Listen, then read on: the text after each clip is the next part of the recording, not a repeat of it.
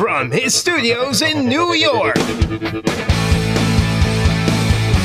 It's time for Wake Up Call with Dan Tortora, where sports meets life.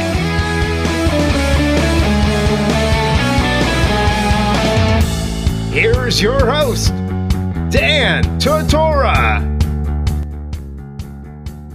Welcome here to Wake Up Call with Dan Tortora on wakeupcalldt.com, your one-stop sports shop, and on mixlr.com/wakeupcalldt. Proud to be here with you every single Monday through Friday from 9 a.m. to 11 a.m. Eastern Time, right here on mixlr.com/wakeupcalldt, and that live feed, MixLR, is embedded on the homepage of wakeupcalldt.com, so make sure that you connect with the show there as well. Appreciate y'all tuning in today. Hope you're all having a great day, living life to the fullest, making the most out of all that you have set in front of you, and if it's not set in front of you, that you go get it. That's the thing about life, folks. You got to go after your dreams. If you want them, you got to be willing to go get them. That's how life rolls here, folks. You got to be willing to go get it if you want it. So, big ups to everybody out there doing great things, living life to the fullest, and making the most of all that we have going on here. So, happy Thursday. Happy weather. This weather's been pretty awesome. So, happy weather change. Happy Thursday. Hope everything is going well for each and every single one of you out there having some fun here today. And with that being said, it's time to jump on to the morning menu to let you know what's coming up for today. We have plenty of things to talk about, and I'm ecstatic about the opportunity, so let's jump into it right now.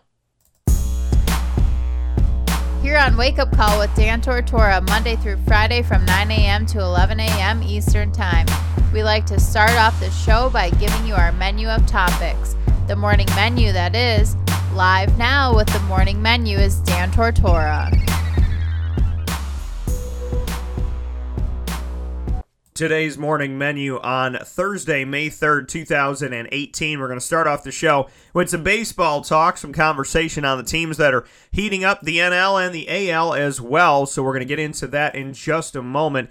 Then around 9:30 a.m. Eastern Time, I will be joined by Katie Kalinsky, who spent 7 years under Jim Boeheim at Syracuse University for the men's basketball program. She will be joining the show for an all-new segment called Coaching with Class.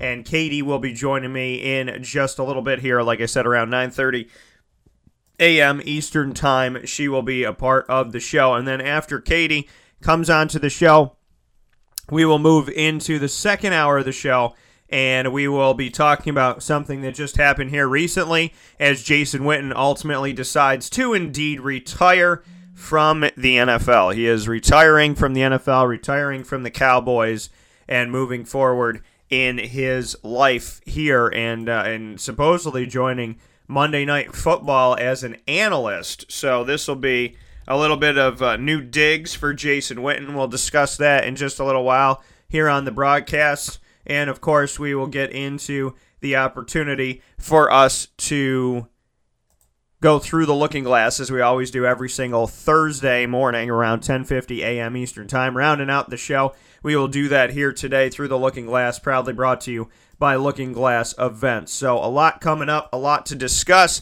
Let's hop into baseball right now and start off the conversation on a beautiful, wonderful Thursday morning. It's really funny, though, that on Thursdays where you play Thursday Night Football, we have Jason Witten deciding that he is going to button things up here. And like I said, in the second hour of the show, we're going to be discussing that as well. But to get to baseball first and foremost here, taking a look at where teams are at right now in the NL as well as in the AL. I'm going to start with the AL, and your top teams may not be the teams that you anticipate or expect to be the teams that are making it happen. The number one record in the National League is the Arizona Diamondbacks at 21-9. They're the only team in the country in the National League that has less than double-digit losses. And on the other side, the Boston Red Sox, the only team that has less than double-digit losses in the American League. They are currently 22-8 at the time of our conversation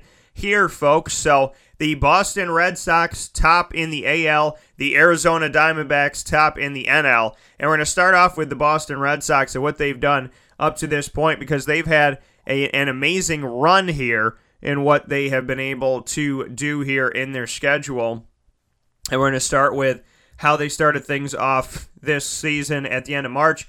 They won their series against the Tampa Bay Rays 4-1. Then they went up against the Miami Marlins and took that 2-0. Then they went up against Tampa Bay again, this time at home, and won that series 3-0. They faced the Yankees at home and won that 2-1. They faced the Orioles and won that 3-0. They faced the Angels in Los Angeles, won that 3-0. They faced the Oakland A's, and that was the first series that they lost this season. That's 1-2 that they lost against the Oakland A's in Oakland. Then they faced the Toronto Blue Jays on the road and won that 2-1.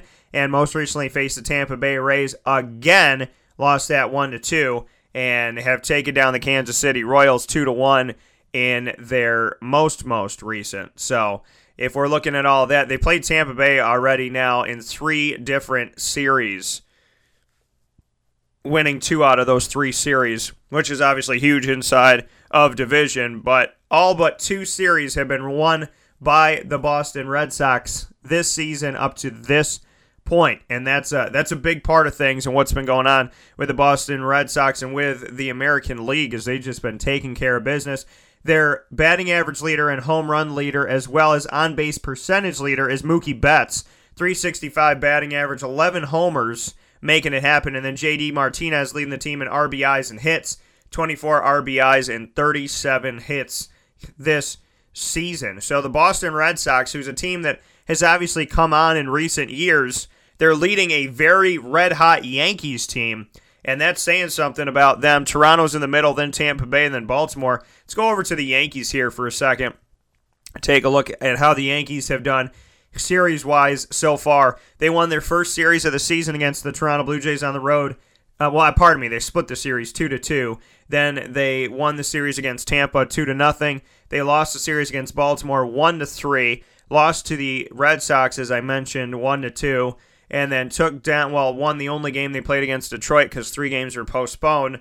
Against the Miami Marlins, they split 1-1. Blue Jays again 3-1. They win that one. Minnesota, they take that one 4-0. The Angels, they take that 3-0. And the Houston Astros, reigning at national champions, they beat them 2-1 this time around, with another game to go today at 2:10 p.m. Eastern Time this afternoon. So make sure that you're checking that out.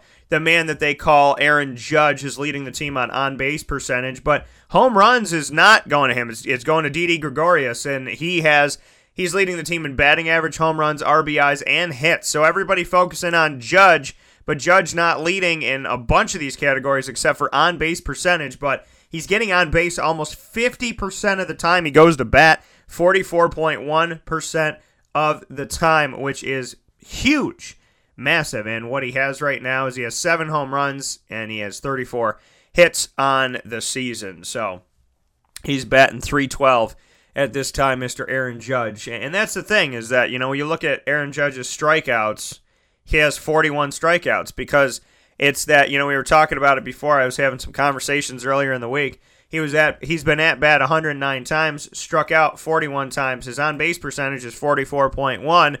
So you look at that and say, okay, well, he's good at getting on base, but when he's going after that ball, it's all or nothing. It's, I'm going to knock this thing out of the park or I'm not. I'm going to knock this thing out of the park or I'm going to strike out. So, that's how we're looking at Aaron Judge. It kind of reminds me of Babe Ruth and some guys of old that went for, go for broke, go for all of it, see what you could do with all of it, and if it works out, great. If it doesn't, well, then here we are. So it's very interesting to, see how Aaron Judge is, all or nothing, but his on-base percentage is high right now, 44.1%, as the Yankees stay on the heels of the Red Sox. But shout out to the Red Sox, because as hot as the Yankees have been, and as much as the Yankees have been spoken about, people have to look at this situation and say that, Boston's fending them off, at least by a couple games right now. In the NL side of things, the Arizona Diamondbacks, 21-9, closest team to them is not in their division. It's in the NL Central Division, and that is the Milwaukee Brewers, who are 19-13. The Braves behind that at 18-11 in the East. The Arizona Diamondbacks this season have been making it happen. They have come on to people's airwaves and TVs and newspapers. Finally, it's only taken 157 years. I'm kidding. They haven't been around that long. But for me, it's just, I've been watching this Arizona Diamondbacks team for a very, very long time. So to see them finally get some respect and finally get somebody talking about them, finally get some coverage, it's nice since they were the fastest team to ever get to the World Series and fastest team to ever win it when they did it in 4 years of existence, and they did it up against the New York Yankees. So I'm just playing it out here, folks. And if the Yankees somehow overtake the Red Sox, and I know it's very early on, but just follow the bouncing ball for a second. If the Yankees overtake the Red Sox, they become the top team in the AL, and then in the NL, it stays with the Arizona Diamondbacks. Then all of a sudden, folks, we could be looking at a matchup that we had seen before in 2001, a rematch of the World Series between the Diamondbacks and the Yankees, dare I say it, here in 2018, 17 years later. So as the season so far for the Diamondbacks, they won their series against Colorado 2-1, Dodgers 3-0, St. Louis 2-1, San Fran 2-1, Dodgers 2-1, San Fran again 2-1, San Diego Padres 2-1, Phillies 2-1, Washington Nationals 2-1, Dodgers 2-1, and another game to go today at 3:40 p.m. Eastern Time. So they're taking care of business inside of their division. They've taken down the Dodgers twice already in series, and in this next series, they have an opportunity to take them down again. If they win, they'll be 3-1 instead of 2-2. So the Arizona Diamondbacks have an opportunity inside of their division to take it to the Dodgers 3 times early on here in the season, and they've already taken it to San Francisco twice. So big things coming here from the Arizona Diamondbacks. And when we look at the standings overall, once again, and like I said, they're 21-9 at our time of conversation right now. They've defeated the Colorado Rockies head-to-head, the Padres head-to-head, the Dodgers head-to-head twice and trying to do it 3 times, and the Giants head-to-head twice. So they have taken care of the NL West up to this point and have not lost a series this season as they move forward and try to continue to do so. So, a very hot start to the season for this team. After they won the World Series, they kind of fell off a little bit, disappeared a little bit, then tried to do it with youth. It took some time. They kept some guys. They lost some guys. They brought in some vets, and here they are again doing what they need to do. So a lot of great things coming from the Arizona Diamondbacks, and a lot of respect coming to the Arizona Diamondbacks. And that man they call Pat Corbin, well, he's on the team, and he comes from Clay, New York, and went to Cicero North Syracuse, CNS. He's been on the show a bunch of times. We're going to look to have him on the show again. He is 4-0 right now on the season with 55 strikeouts, an ERA of 2.25. His career ERA is 4.02, so he's below that. And he's doing a good job. 55 strikeouts, 4-0. He started opening day for the first time ever in his career. He was the opening day pitcher, and he's been with the Arizona Diamondbacks for a very long time. The lefty is in his 5th year inside of Major League Baseball, and not only has he had longevity inside of Major League Baseball, but he's stayed with the Arizona Diamondbacks. They've respected him, and he's come through. So a big ups to Pat Corbin and what he's been able to do. And just, you got Zach Greinke, and you look at this lineup that they have in their pitching rotation. You have Robbie Ray, who's 2-0 to start off the season. You have Zach Greinke, who's 3-2 so far to start off this season. Pat Corbin, 4-0 at this point. We have Zach Godley, who's 4-2. And to round out the starting rotation at the pitcher, side of things for the Arizona Diamondbacks, Taijuan Walker, he has 9 strikeouts at this point, and, it doesn't have a win or a loss, so in rotation. So he is dead even right now. But in that rotation, Greinke, Ray, Corbin, Godley, and Walker, everybody with a winning record except for Walker, who's 0-0. So a good start off to the season, and good players on this roster, like guys like Paul Goldschmidt, who's obviously taking care of business. He's got 4 homers right now, and he has 11 RBIs. His on-base percentage is just shy of 40% for the Arizona Diamondbacks. And, we look at some of the other guys that are out there.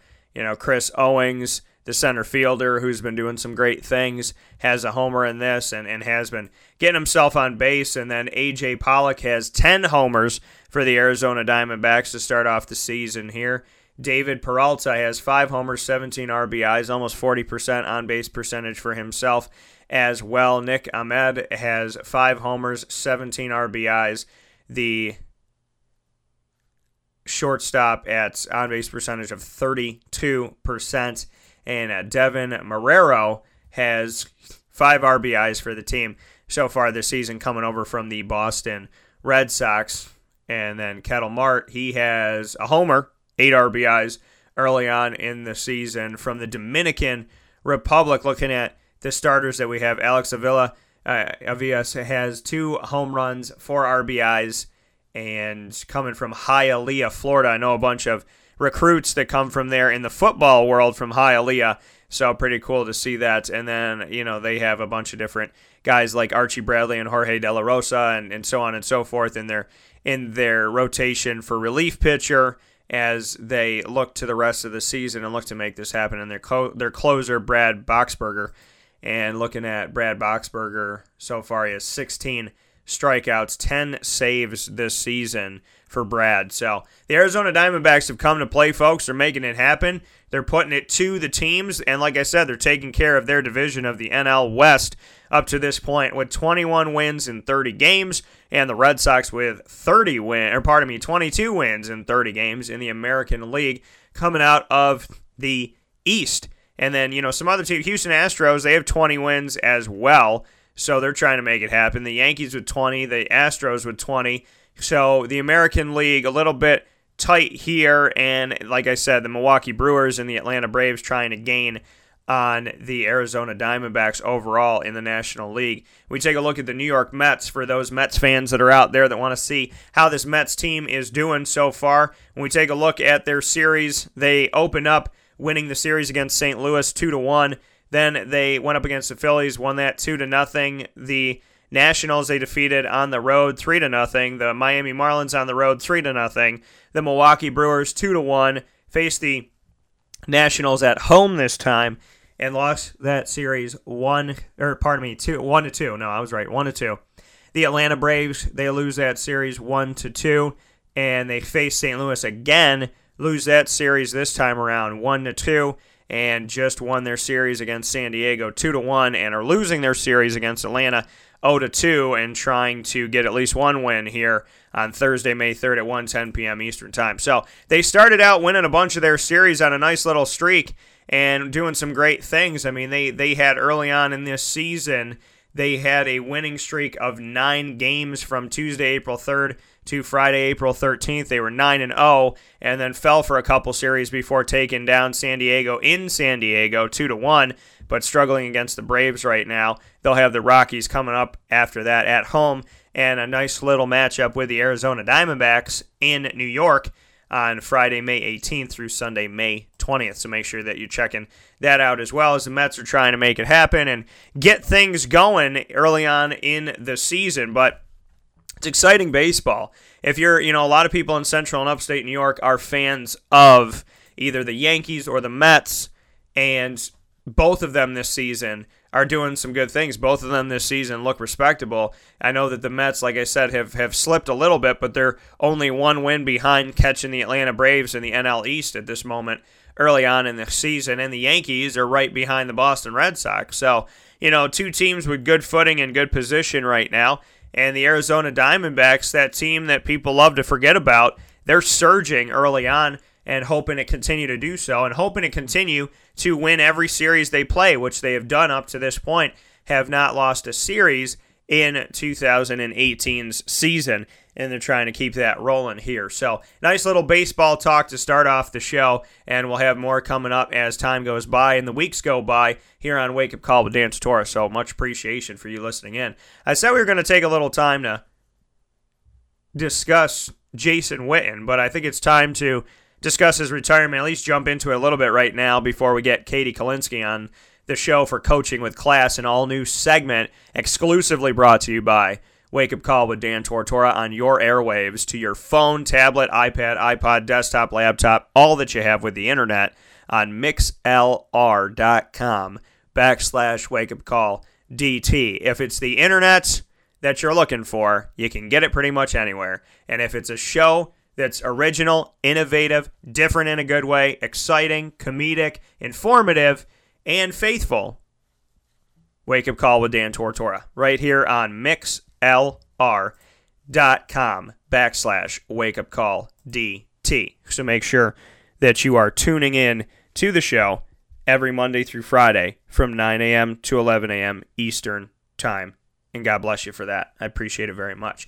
Jason Witten hanging it up, putting the cleats up, folks. Back and forth on the decision, allegedly, on what he should do. He turns 36 this weekend. And we sit here today knowing that Jason Witten has decided that it's time. It's time for him to hang it up. No one has played more games for the Dallas Cowboys in the history of the Cowboys than tight end Jason Witten. Consecutive games played, he holds that record for the Cowboys as well. Starts, holds that record. Catches, holds that record. Receiving yards. Catches and these are the ones where you're like, okay, well, he's the all-time leader for the Cowboys in games played. He's the all-time leader for consecutive games played. He's the all-time leader for starts. But Dan, really? He leads Michael Irvin in catches? Yeah. He leads Michael Irvin in receiving yards? Yeah. He played in 11 Pro Bowls, which ties Bob Lilly for the most in team history for the Cowboys. And he is fourth in the NFL in all of the NFL's rich history in catches, placing him behind Jerry Rice, Tony Gonzalez, and Larry Fitzgerald. There's only one other tight end in history that gained more receiving yards than Jason Witten, Tony Gonzalez, who's the GOAT. I mean, he's the godfather of the tight ends.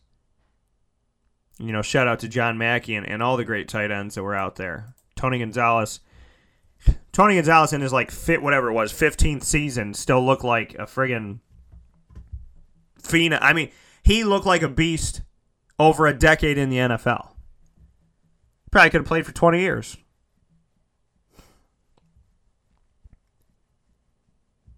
He ties with Ed Too Tall Jones, Bill Bates, shout out to Bill Bates, I have his book, and Mark Tooney for the longest tenured player in Dallas Cowboys history. So we sit here today knowing that the Cowboys are missing their most consistent offensive piece that they've had for over a decade. Played 15 years in the NFL. And the writing was kind of on the wall for this because of the fact that he didn't have his quarterback. He didn't have Tony Romo. And I told you, every quarterback has their guy. And Dak Prescott, it didn't feel the same. It didn't look the same. It didn't vibe the same to me. I didn't think we were going to see Jason Witten the way that we saw Jason Witten because it's a changing of the guard. When you change your quarterback, things change, folks. Whether people want to admit it or not, when you change your quarterback, it's a different world. Everybody wants to say, well, this guy underperformed, and this guy underperformed, and this guy underperformed, and this guy underperformed. Look at the changing of the guard. Look at the changing of a quarterback. That's what changes the game. It's what happens. When a quarterback changes, that's when we see a shift. We see a shift in players when quarterbacks change. Everybody wants to say, oh, is Jason Witten what he used to be? Is he this? Is he that? Is he the other thing? The last two seasons that he had, Dak Prescott, right? He had 3 touchdowns and 5 touchdowns. Not too shabby, right? but he had 560 yards last season. He had 673 the season before. When he started with the Cowboys, he had 347 yards, 980, 757, 754. And then all of a sudden, in his 5th season in the NFL, 2007, played in all 16. And this guy played in all 16 games of the regular season every year except for his rookie year. He played 15 of 16. You talk about consistency. You talk about health. 2004, 16 games. 2005, 16. 6, 16, 7, 16, 8, 9, 10, 11, 12. 2013, 2014, 2015, 16, 17, all 16 games. All 16 games. 15 seasons in the NFL. And he played 16 games in the last 14 each, and 15 as a rookie. He had 1,100 yards plus in his 5th season receiving. He had over 1,000 in 2009, over 1,000 in 2010, close to hitting it in 2011, over 1,000 in 2012. And then in 13, 14, it starts to die down a little bit. As Tony Romo kind of dips, he dips. You dip, I dip, we dip. That's what happens. We all dip. 12,448 yards receiving for a tight end, mind you. Tight end. Top 4 in the history of the NFL as a receiver. Not a wide receiver, though. A tight end. Wide receivers, tight ends get grouped together, receiving yards, all that good stuff, running backs. As a tight end, okay? Someone who blocks, someone who catches short passes, someone who might be a little check down help for you staying close to the line type of thing. This man is in the top 4 in receiving yards in the history of the NFL. With Jerry Rice, fellow tight end Tony Gonzalez, and my dude who I respect the heck out of, Larry Fitzgerald, who's still playing. So he is now the only one still playing in the top 4. Tony Romo, Jason Witten, 4 1,000-yard receiving seasons in a 6-season span from 2007 to 2012. And in the meantime, 952 and 942 in the ones that he didn't hit 1,000. So it's not like he dipped to like 400. But he has consistently started to taper off. And outside of his rookie season, he's never had less than 700 yards in a season until Dak Prescott became the quarterback. 713 in 2015, 703 going backwards, Tarantino, 703 in 2014, 851 in 2013. Like I said, over 1,000 in 2012, 942 in 2011, over 1,000 in 2010, over 1,000 in 2009, 952 in 2008, over 1,100 in 2007, 754 in 2006, 757 in 2005, 980 in 2004. And 347 as a rookie. So since his rookie season, after that rookie season, he's never had below 700 yards receiving until his quarterback became Dak Prescott. His numbers have gone down since Dak Prescott took over. So when people want to do this and want to say this and that and the other thing, your quarterback shifting ultimately affects your receivers. It doesn't matter. The way that your coaches look at your receivers, the way that the game plan is set up, the way that the scheming and the routes are set up, they affect these guys. You know, somebody goes, oh, Dan, Kevin Johnson, who played for Syracuse, he just tapered off to nothing in the Cleveland Browns. They didn't game plan him. They didn't target him. They threw him like one ball a game toward the end of his season. When the new regime came in, they all but forgot that Kevin Johnson was on the team. And he was Tim Couch's favorite target. So I look back at Kevin Johnson's career and say, that was a scheming issue, and the coaches saying, we don't really care for this guy. Because how do you go from the number 1 receiver, you keep the quarterback, and then all of a sudden, you're not even there? No. It's ridiculous. We'll take a step aside here on the show. Plenty more to talk about with the NFL, but we're going to Coaching with Class with Katie Kalinsky in just a moment. This is a wake-up call, Fast Break. Carvel DeWitt. It's what happy tastes like. Do you know why? Because we make ice cream. Creamy, rich, flavorful ice cream. Not yogurt or ice milk like some of our competitors. Ice cream. Fresh, by hand, daily. For the calorie conscious, we have something new for you. Our new Carvelite. Same great flavor, creaminess, and texture of our regular ice cream with only 35 calories an ounce. So whether you want an ice cream cake, flying saucer, dasher, carvalanche, hard or soft ice cream, we will satisfy your craving with our fresh, handmade regular or new Carvelite ice cream. Carvel DeWitt. It's what happy tastes like. Clothing that will change with you without you having to change. DreisigLady.com, DREISSIG Lady.com. With the Bamboo line Relax Fit clothing as well as the Athletic Fit clothing, DreisigLady.com is fit for any woman, any time of the day, anywhere. Whatever you're doing, whatever your day commands of you, command yourself to feel comfortable in Dreisig Lady Apparel. DREISSIG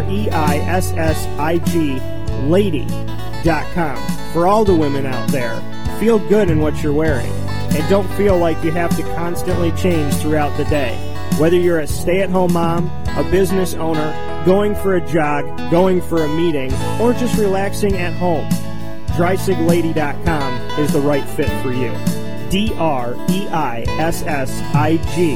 Lady.com.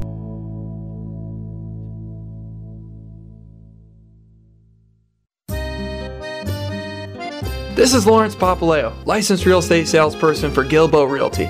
Call our home office at 315-752-9513, or better yet, call or text me directly at 315-748-2524. Let me ask you a question, Lawrence. If I needed you to help me buy a house, find the right place, could you help me do that? Joe, I'll help you find your dream home. You don't ever say my name on the radio, never. If I needed to sell a house, could you help me go about that the right way? Yes, I can. How do they get a hold of you? Call me directly at 315-748-2524. But you also do the commercial property. So if I got a business, couple businesses, got to take one here, move it over there, do this, do that, are you going to help me buy and sell my commercial property also? Yes, sir. I like that. What's my name again? I have no idea. Absolutely, but they need to know your name, so give it one more time. This is Lawrence Papaleo, licensed real estate salesperson for Gilbo Realty. My phone number is 315-748-2524. Why don't you tell them your name one more time and that number so we can jot it down? This is Lawrence Papaleo. Call me or text me directly at 315-748-2524. Welcome back here to Wake Up Call with Dan Tortora on wakeupcalldt.com, your one-stop sports shop, and on mixlr.com/wakeupcalldt with over 960 shows available for download on wakeupcalldt.podbean.com. You can go on to wakeupcalldt.com as well and click on the RSS feed, the iTunes store, or the app powered by Podbean, and it'll take you to the same place. We thank you for over 102,000 show downloads as we are at this point, and over 300,000 plays, we believe, as we send you forward here this morning. So thank you for your participation with the show, and thank you for all the segments that you've loved over the years. Annoying Moment of the Week, Ingredients to Success, Through the Looking Glass, Significant Sound Bites, which is one that we just started, Fantasy Football Friday, and everything we've done up to this point. So with that being said, there is a new segment to the show. I thought, I want to have Katie on the broadcast, and then after doing the video and sitting down and talking, I said, you know what? I don't want to just do this once in a while. I want to have a nice little opportunity every Thursday morning nestled into the show for Wake Up Call. So this segment for you is called Coaching with Class, and it will feature Katie Kalinsky, who is on the line with me right now. She spent 7 years with Jim Boeheim and the coaching staff for Syracuse men's basketball, and she will now spend part of her Thursday mornings with us here on Wake Up Call with Dan Tortora. So with that being said, Katie, how you doing today? How are we doing? Good morning, Dan. Thanks for having me. Absolutely. And Katie, first and foremost, I got to give you a shout out because your video is going a little bit viral for me on social media. So I guess you did something right in your career so far. Well, it was just a long 7 years, and I've always appreciated the fans at Syracuse because since the day I walked on campus, everyone's supported me. So we definitely have the best fans out there.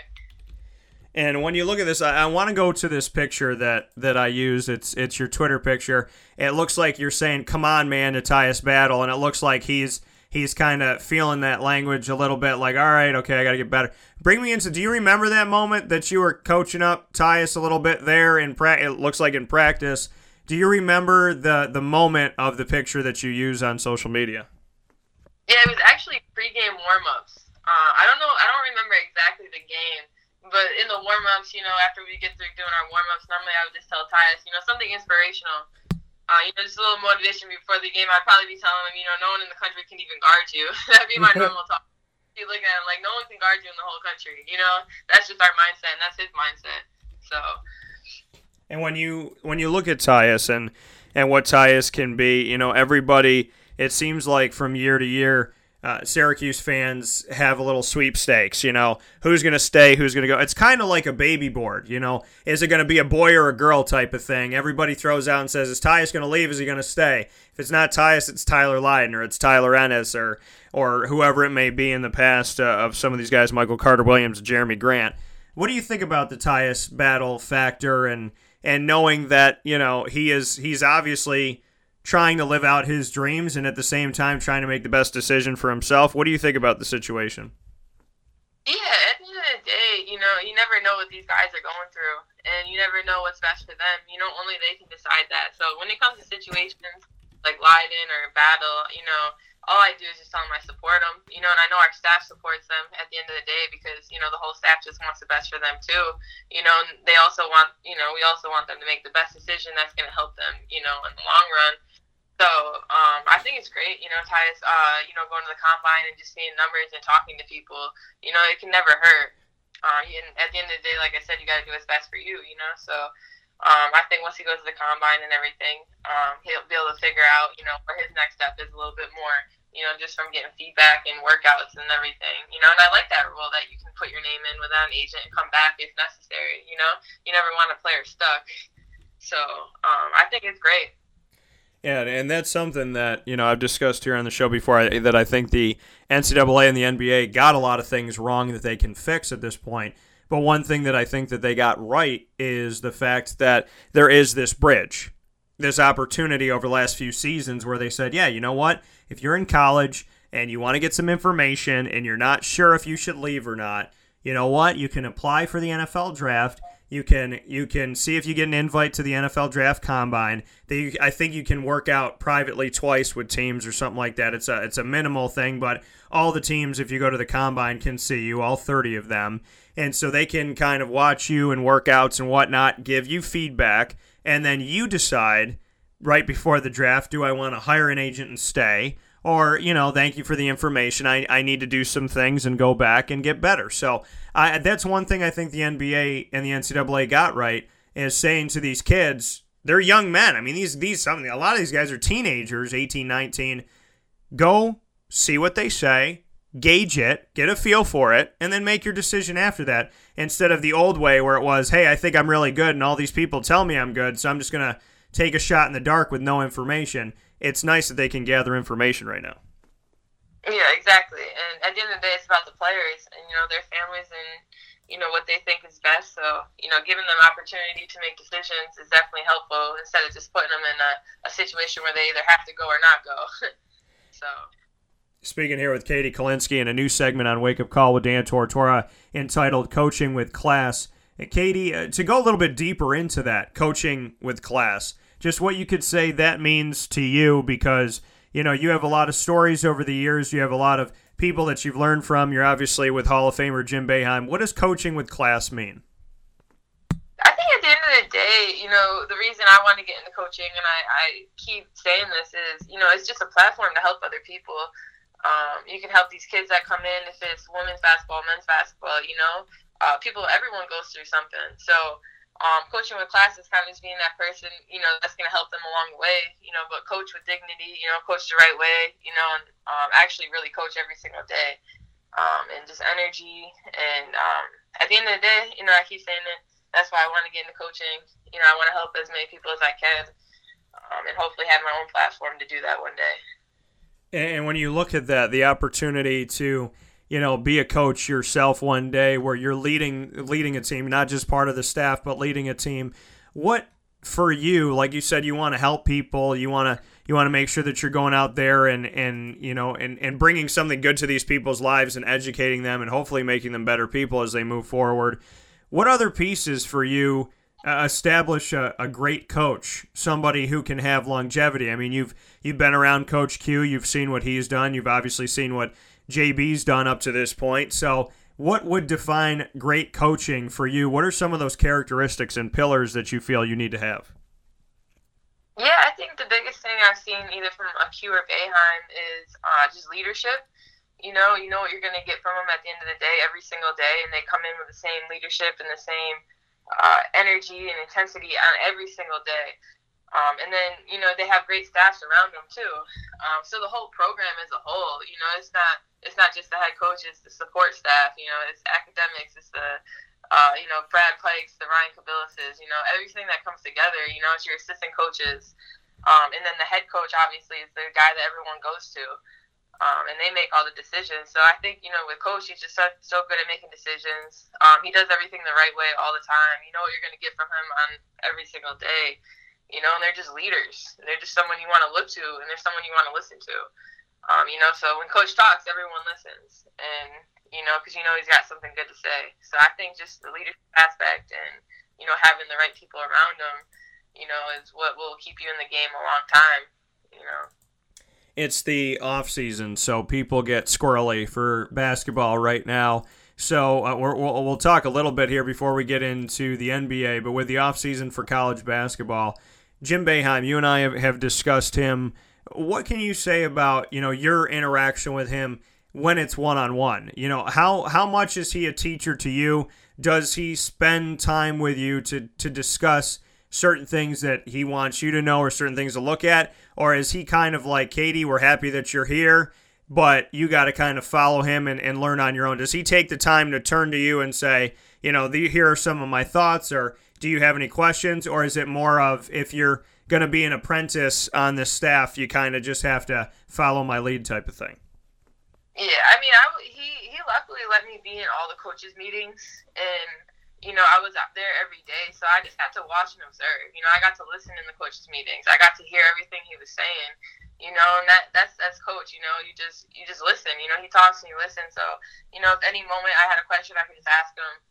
But my biggest thing was just listening. Because he's done it for so long and he knows what he's doing. So just being a bug on that wall in the coaches' meetings or in the huddles, or I got to be in all the huddles. I got to be in all the coaches' meetings. During halftime, I got to be in the coaches' huddle. So, I just got to kind of listen. And, when, like I said, when he talks, you listen because he just has so much knowledge. He's been doing it for so long. He knows so much about the game, and he sees everything a lot different, than a normal person would. So, just being there was just the best thing that ever has happened to me. Speaking here with Katie Kalinske, spent 7 years under Jim Boeheim on the coaching staff of Syracuse men's basketball. We are in a new segment every Thursday now at 9:30 a.m. Eastern Time called Coaching with Class, where Katie Kalinske will join me to speak on the sport of basketball as well as coaching in general and living out your dreams. Katie, looking at something before we roll back around to your dreams and aspirations and some things we discussed in the video that's up on social media right now on Facebook at Wake Up Call DT, Twitter at Call DT, and you can also watch it on youtube.com/wakeupcalldt. And I want to thank everybody that's watched it and the overwhelming support for what Katie's working toward and what Katie's already done. When you look at the NBA playoffs, what can you say about how involved you are? Are you sitting there? Are you watching these series, watching these games? Are you watching a player? How involved are you? Because some people that are NCAA involved are very, very much hands off when it comes to the NBA. What can you say about your connection with the NBA playoffs? Do you enjoy it? Oh, I love the playoffs. They're so fun to watch. You can't get enough of it. Even watching the game last night, Utah, Houston. That game was so fun to watch. It's back and forth, and I love when I watch the games. I mostly watch the offensive sets. I'm big in how they run their offenses. I love Houston and D'Antoni, Brad Stevens and the Celtics. Just seeing how they run things. And then it's also fun because you could watch Houston all year and know wow, they're really good, getting up and down and shooting a lot of threes. And it's fun to see Utah trying to take that away or, try to take Harden away, which many teams haven't done all year, or how they guard them. So it's just fun because you get to see a lot of different things of how they get guarded in certain situations or, how they're defending the pick and roll. And, you can always learn something from anything. You could walk into a middle school gym and learn a couple new drills that you might not know. So it's just, if you love basketball, you're going to try to absorb it as many ways as possible. And when you look at some of these series, I want to go to the Houston Rockets, their number one team out of the Western Conference, up against number 5 Utah. And they're obviously playing these first couple games in Houston, but it's split 1-1. Utah won on it yesterday. For those of you that are sitting here listening live, Wednesday, May 2nd, they won that game in Houston, Texas, 116-108. Thoughts on Utah? I mean, this is one of those teams that people kind of forget about. They're like, oh yeah, John Stockton and Karl Malone used to play there. I think they used to have Gordon Hayward for a little while. That was pretty cool. But, around the country, it's kind of funny when you're like, well, name the players that they have on their team that aren't Donovan Mitchell, who came out of Louisville and obviously played up against Syracuse a bunch of times. His 2017 first-round pick, 13th overall by the Denver Nuggets. What are your thoughts on the Utah Jazz, who used to have prowess in the Jordan years and used to have some pretty amazing moments, and obviously, Byron Russell and Michael Jordan had some moments there toward the end of Mike's career with the Bulls. Thoughts on this Utah Jazz team now and what they look like here and now in this moment? Yeah, I think, when I was watching the game last night, they're young, but they just played so hard, and I feel like from the beginning of the game, that's kind of how they knocked Houston out of their game a little bit is, Houston likes to run, but Utah was running. They were getting fast break threes, and, they were in their grill, and they were all over the place. So I felt like they kind of beat Houston at their own game a little bit. They just had so much energy, and they were playing defense with energy. And I felt like Houston didn't really play with that type of energy despite the game that Utah had. And, like I said, Utah's such a young team. Even Favors put in 10 points yesterday, and Donovan Mitchell, I think he had 11 assists, and just watching them play, I thought they played like a team. I thought Houston kind of was back into their one-on-one ball a little bit, and I thought Utah really shared the basketball a lot, and they were making the right play, and they got Houston kind of breaking down on their defense, and once they got in the paint, it was like they could kick it out. They had an easy layup or whatever it was, so I just felt like they played so hard, and then Ingles even dropped 27. So, and a lot of people probably don't even know who he is. Well, and that's the thing is, Ingles 36 minutes, had 27 points, he was 10 for 13, small forward on the team. Joe Ingles, who did not go to college here in the States, 3 years so far inside of the NBA. And if you look at his statistics, he spent his whole career with the Utah Jazz, but it was he played in a bunch of games in the past, but wasn't a starter. He was he started less than half in 2014-15. In 81 games in 2015-16, he only started 2 of them. Started 26 games last season, but this season he started in the regular season 81 of 82 games. So Ingles has definitely come on as of late, and he has worked his way through the system and the organization to become the starter that he is today. Sorry, go ahead. And then even Utah's bench yesterday, Crowder came off, you had Burks, and I thought Exum, when he was in the game, played great defense. So that's why I felt like it was just a team effort yesterday with how they attacked Houston, and I don't know if Houston was ready for it.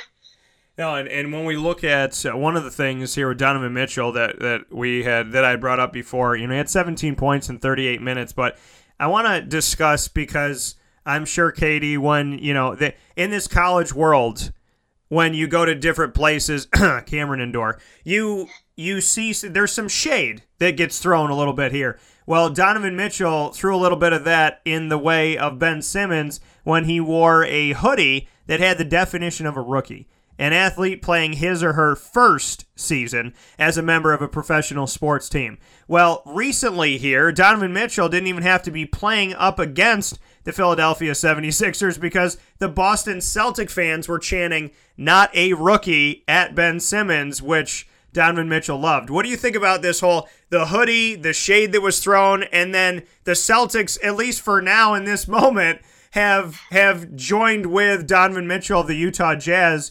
in reminding Ben Simmons that this isn't his first year with the team. Yeah, and also I like how Donovan Mitchell's been going about it, because I think it's the way Ben Simmons said it. He was basically saying, well, why does anyone think there's even another option? Like, it's obviously me. And I think Donovan Mitchell took that as, like, wait a second, I could see, like, maybe if you say you thought it's going to be you because, you're going to root for yourself, but to say that there's not even any competition is kind of, what do you mean? After you see my numbers, and now he's just completely gone off. And, I think he just wanted to be known, don't forget about me over here, just because I played for Utah in a small market. Don't forget about what I've done this year. So I think he just wanted to kind of stick up for himself, saying, don't disrespect what I've done. Yeah, and then that's the thing, is that Donovan Mitchell, I don't think people anticipate, and that's the thing, too, when we look at this, is Ben Simmons, people have high expectations of what he was supposed to do. Donovan Mitchell, people didn't have as high of those expectations. I mean, the team that drafted him doesn't even have him, and that was in 2017. So with him coming in the draft, they Denver got him, and then now he's on the Utah Jazz. He's a guy that I think flew under the radar, even though he got drafted in the top 13. He's out of Louisville and did some good things there, but he had up and down moments. I think he's stating a fact. And like you said, I would respond to that too. If I'm averaging 5 points a game or 30 points a game, if somebody says there's no other option, it's me. I'm gonna knock you down a couple pegs when you say something like that, because that's saying that there's nobody in the entire league of the NBA and 30 franchises besides you that's good enough to even be considered, which is kind of ridiculous. Yeah, and that's why I agree with what he did. Just kind of putting it out there, you're not going to forget about me. No, and I thought it was great. And then to go to the Boston series with the 76ers, a lot of people kind of, initially jumping on the bandwagon of Philadelphia.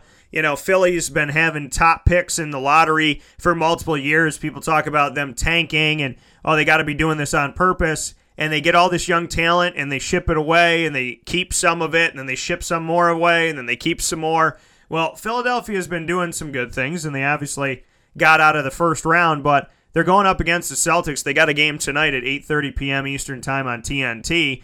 But in Game 1, the Celtics knocked down the 76ers and took it to them, won at home by 16. Thoughts on this series? Are people, in your opinion, is buying into Philadelphia and putting your money on red right now, is that premature, in your opinion, at this point?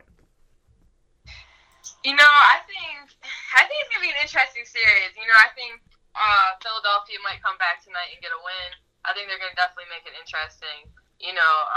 Boston's good. They play together. Brad Stevens, what he's done is remarkable.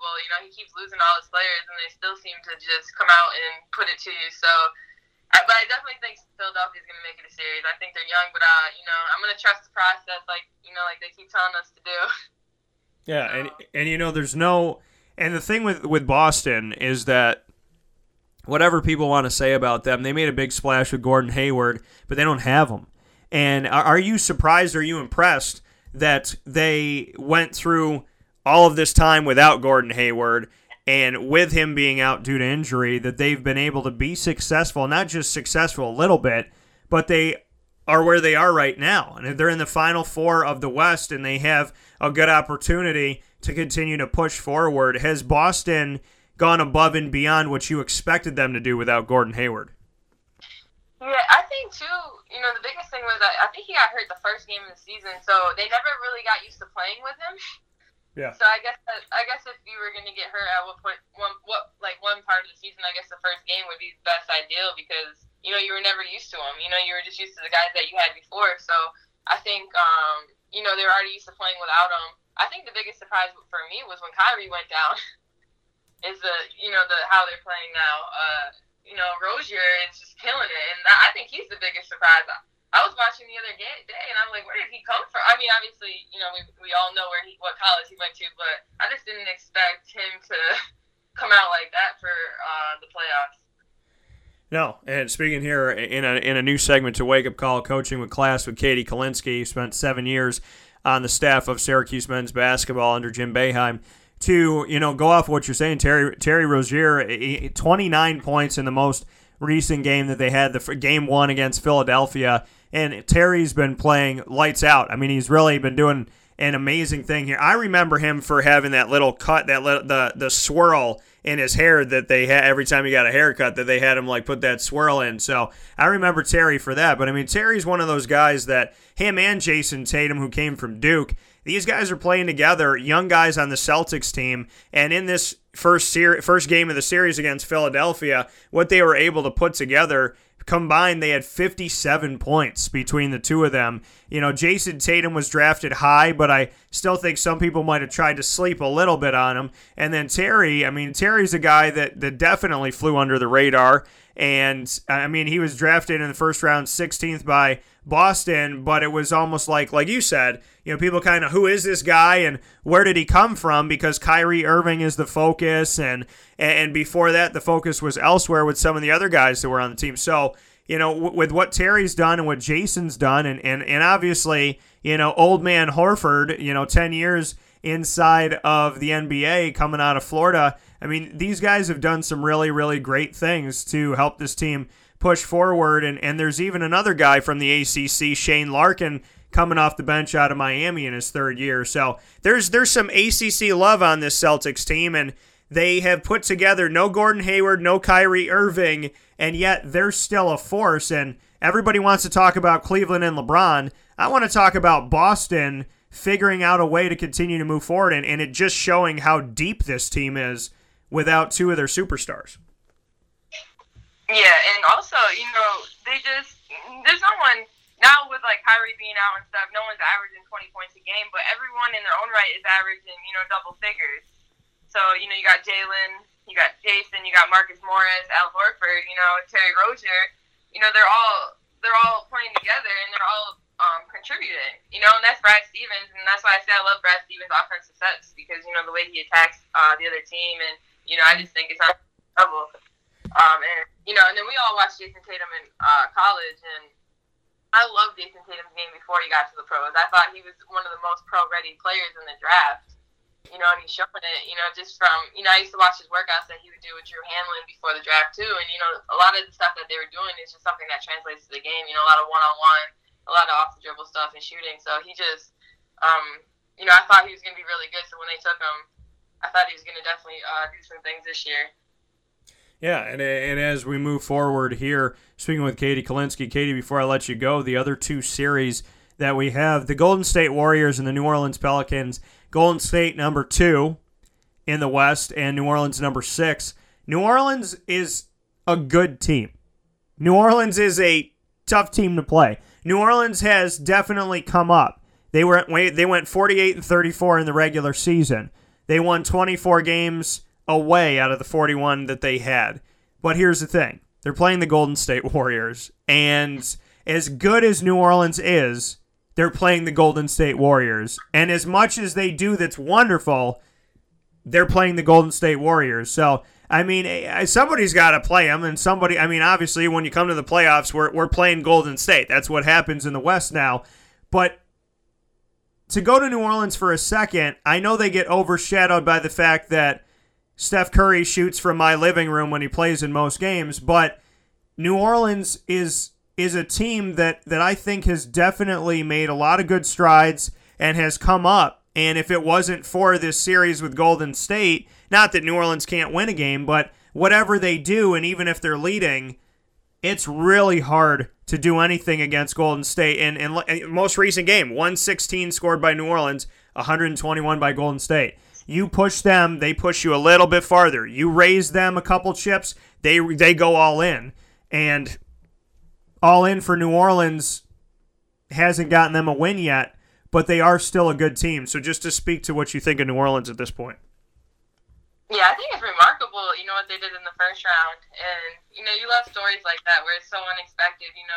DeMarcus Cousins goes down and, they all come together. Unfortunately for them, Curry just came back at the right time. and even, like you said, Golden State needed all of it. They needed those 4 extra points because they didn't, they definitely wouldn't have won. So, But I love the way Rajon Rondo has been playing, and everyone kind of has come in at Rajon his whole career, from when he played with Boston to when he was with the Kings.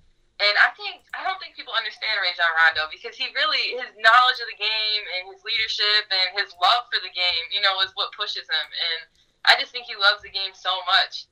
And, sometimes people will take that love for, maybe a negative, but what he's done this year with them and, how he's been the leader of the team, says a lot about him. Yeah. And then Drew Holiday, too, everything Drew's been through with his wife and, coming back this year and, doing the numbers he's doing, I think, they got some players on this team, and then you can't, obviously Anthony Davis is just remarkable. So, they got players, and you got to respect that. Yeah, and that's the thing with the New Orleans Pelicans is, Etuan Moore out of Purdue and Rajon Rondo, like you said, people coming at him and just how his career's gone and everybody always seeming to have an opinion on him lately. And Drew Holiday, it's these guys that people forgot. Etuan Moore, Drew Holiday, Rajon Rondo, they were forgotten a little bit.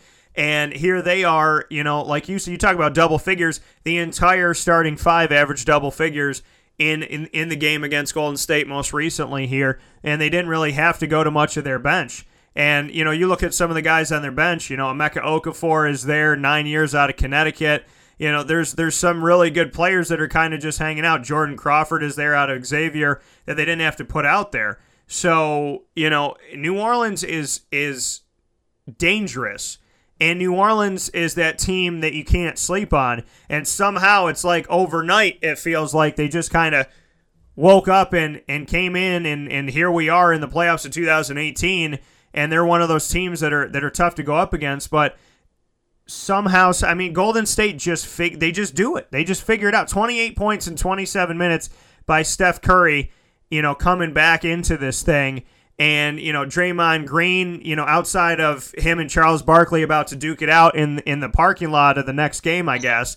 But outside of that, Golden State is just, they resemble the Chicago Bulls in the sense of, it's kind of like if you took Pippen and Jordan but put them a little bit higher, because I'm looking at Kevin Durant and I'm like, it's kind of a little bit higher than Pippen. So you look at Steph Curry and you look at Kevin Durant, and then Andre Iguodala, the guy's played for, I think, at this point, 43 years in the NBA, and Draymond Green's your Dennis Rodman. So, and then there's guys like Klay Thompson that people forget about, and he hits a couple shots here and there. So, this Golden State Warriors team, they're a pain in the butt to play. And I think you're seeing right here, New Orleans is literally like, what the hell do we have to do to get one win from these guys? What do you think about the Warriors and what their makeup is? Do they resemble the Bulls or another team to you at all? And then secondly, what do you think about Draymond Green and Charles Barkley in the parking lot?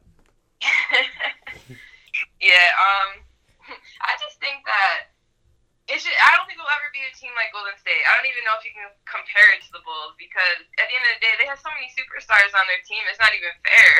This whole let's team up and be a superstar, and they already had Klay, Draymond, and Curry, and then they're like, oh well, let's just add Kevin Durant, who's probably top 2, 3 in the whole league, and you already had guys that were top 10 in the league. So it's just, I think, the Bulls never really, came together like that where they're just getting 4 or 5 superstars on the team. Obviously Michael Jordan and Pippen, but it's just like, it's unbelievable. I don't know how you beat it.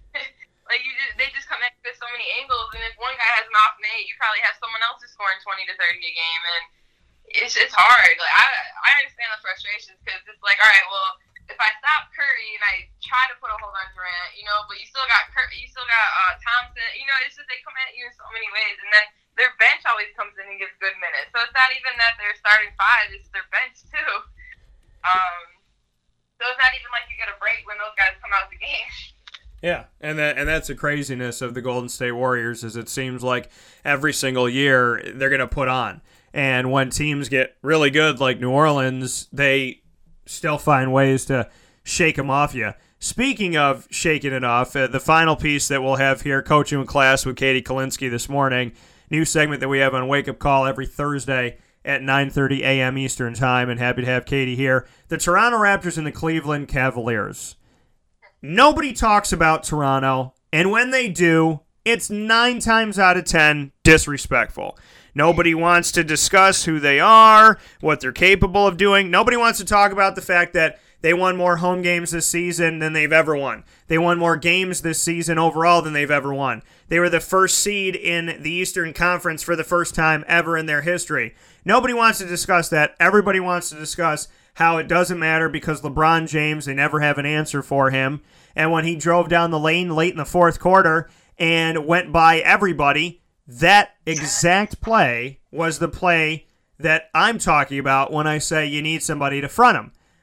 However, Jonas Valanciunas and the rest of the guys made great adjustments toward the end of regulation to keep him from getting some good clean shots for the most part outside of a couple that he had. And one of them, the turnaround jumper, that was a really tough make that he had to get to tie the game. But Toronto led for 4 quarters, and they've struggled with closing games out. They lose in overtime by 1 point, and all of a sudden Cleveland, LeBron James is a god, and oh my lord, he could take down all the Avengers and Thanos himself, and this, that, and the. People want to talk about how great LeBron is. They won by 1 point, but I think this is more of a story about how Toronto doesn't slam the door when it's starting to creak shut. What do you think about the series?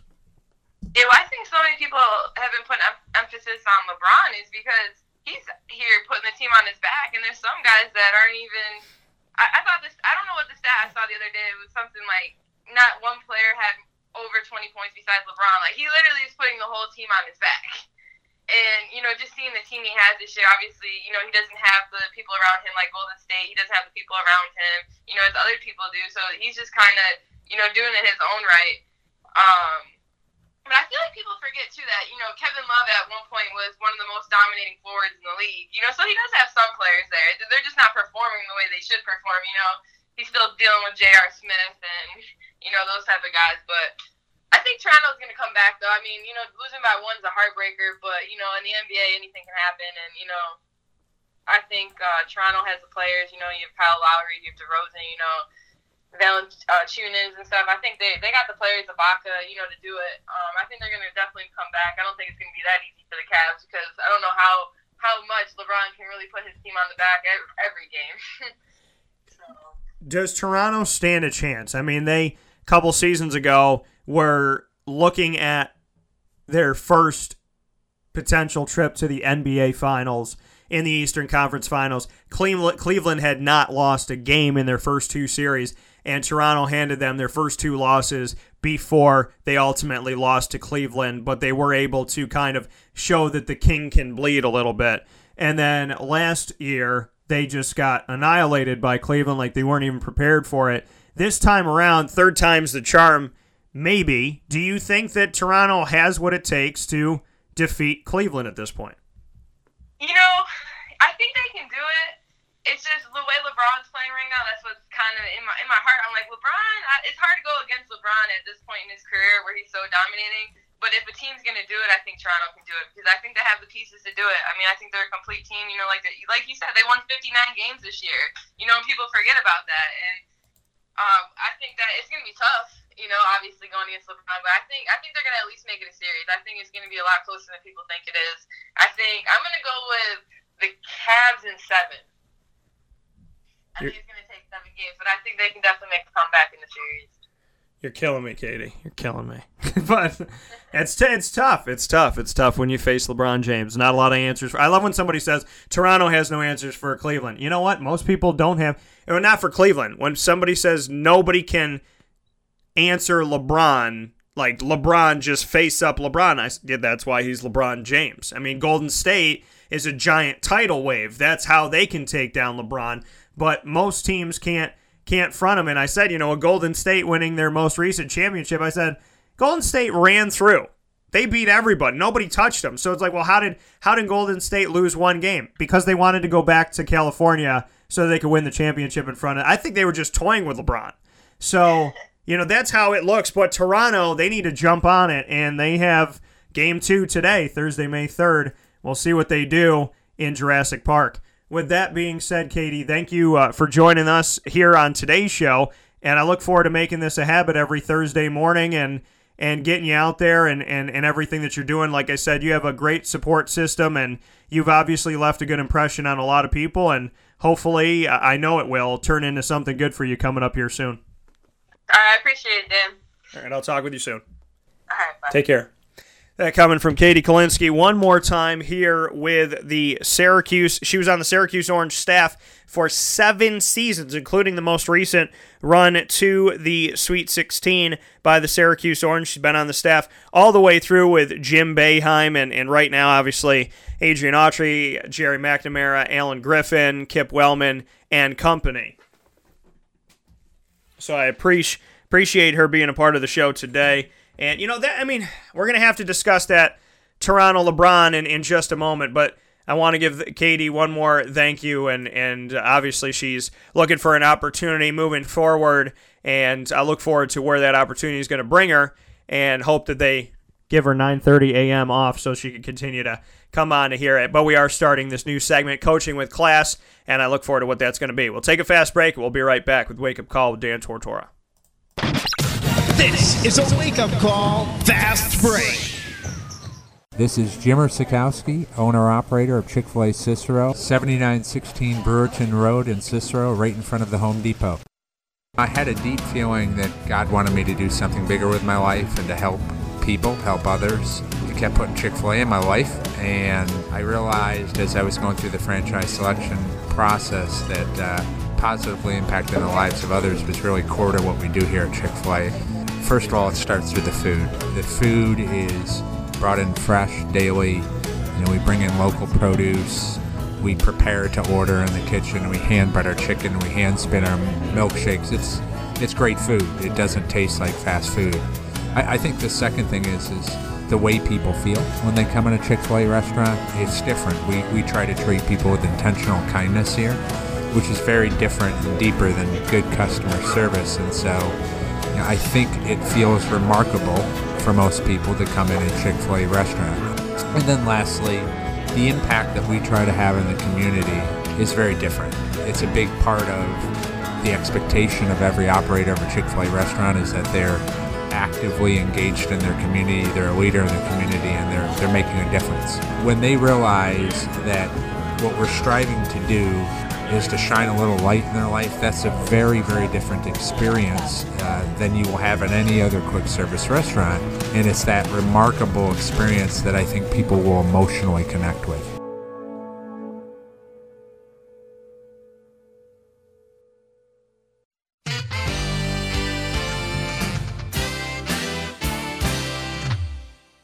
Hi, this is Domenico Vitali, owner of Giovanni's Formal Wear, where you look great and feel even better with our renowned tailoring and alteration services on any suit or any tuxedo from anywhere. Call 315-455-8729. That's 315-455-8729. Stop in locally on Route 11 in North Syracuse, next to the Ponderosa Plaza, where you can choose your style, get fitted, and tailored, all at Giovanni's Formal Wear.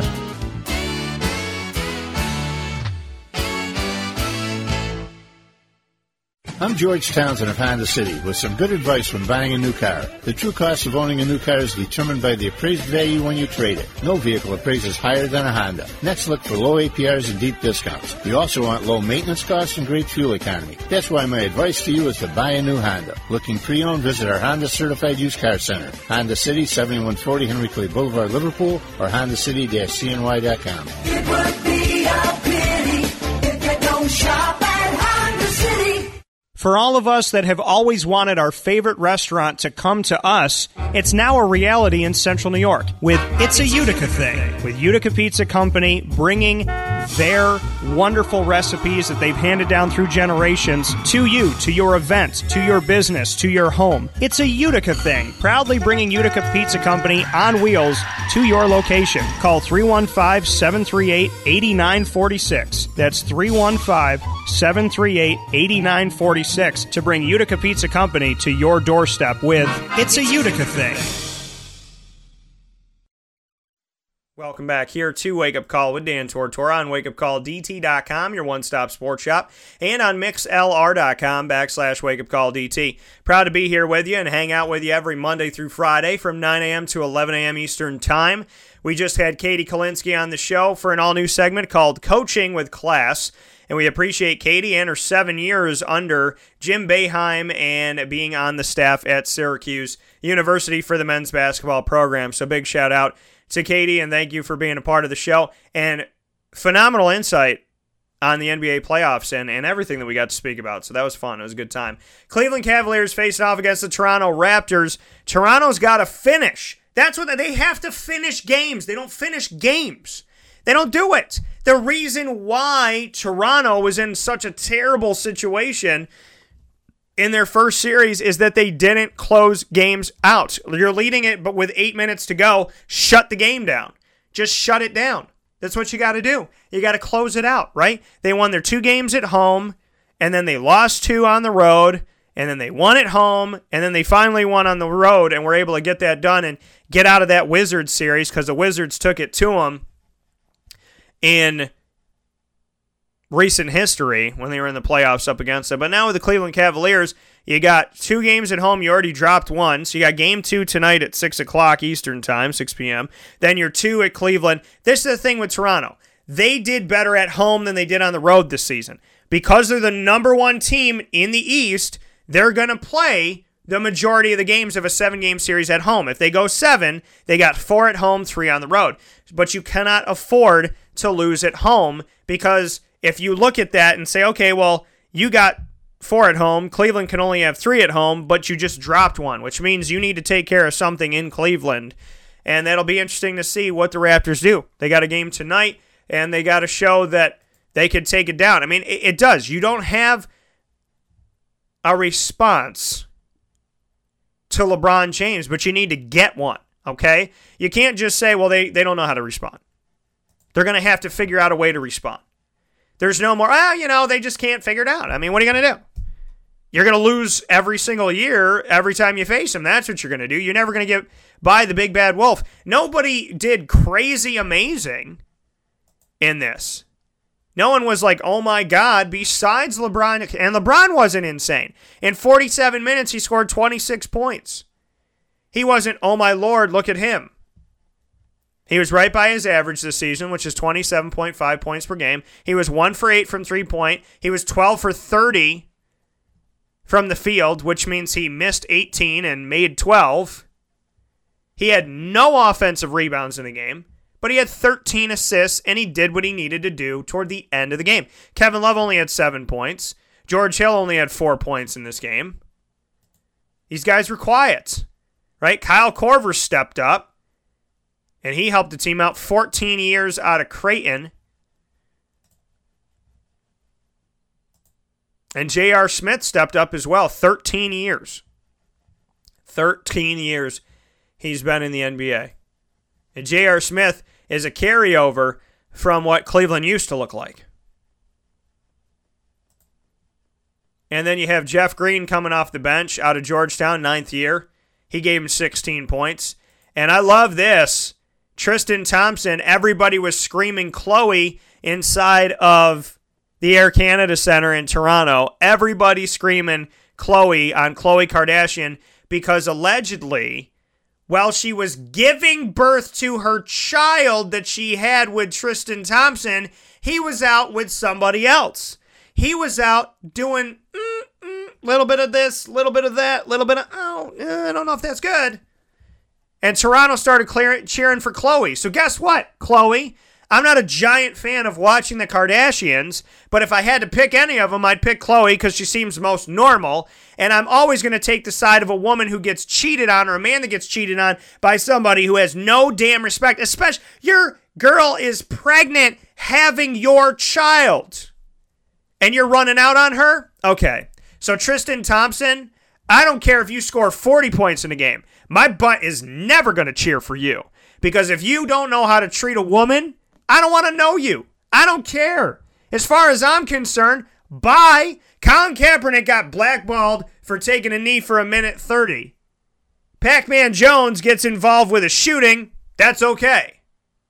This moron, Tristan Thompson, Tristan Thompson, he gets involved with this, running out on his woman, not only allegedly cheating on his girl, but doing it while she's having a child that is his baby. You can't get sicker than that. If he gets bumped out of the NBA because the NBA wants to have a better moral skill set or just common human decency, I'm not going to be mad about that, and I'm definitely not joining a protest to help Tristan Thompson get back in if he gets bumped out. Colin Kaepernick, I told him he can come hang out with me. We can do a peaceful protest somewhere about equality anytime. Tristan Thompson, hell no. What do you want? Equality of girlfriends? Equality of your ability to use your manhood on so many different people that on the day that somebody is having your baby, you're impregnating someone else potentially? You're a scumbag. That's it. Call it what it is. You run out on your girl while she's giving birth? I'm never going to cheer for that. I'm an impartial broadcaster, and may the best team win. But when you talk to me about morals and values, I'm never going to cheer on a scumbag. And Tristan, if what you did is what you did, and what we heard is what you did, I don't care what you do in your career. Because you're disgusting. If that's what it is. 2 days before she gave birth. Makes you want to throw up. So, Tristan Thompson, whatever. Toronto, cheering for Chloe when he was at the free throw line. Love it. I want to see Chloe on her Instagram with his Toronto Raptors shirt now.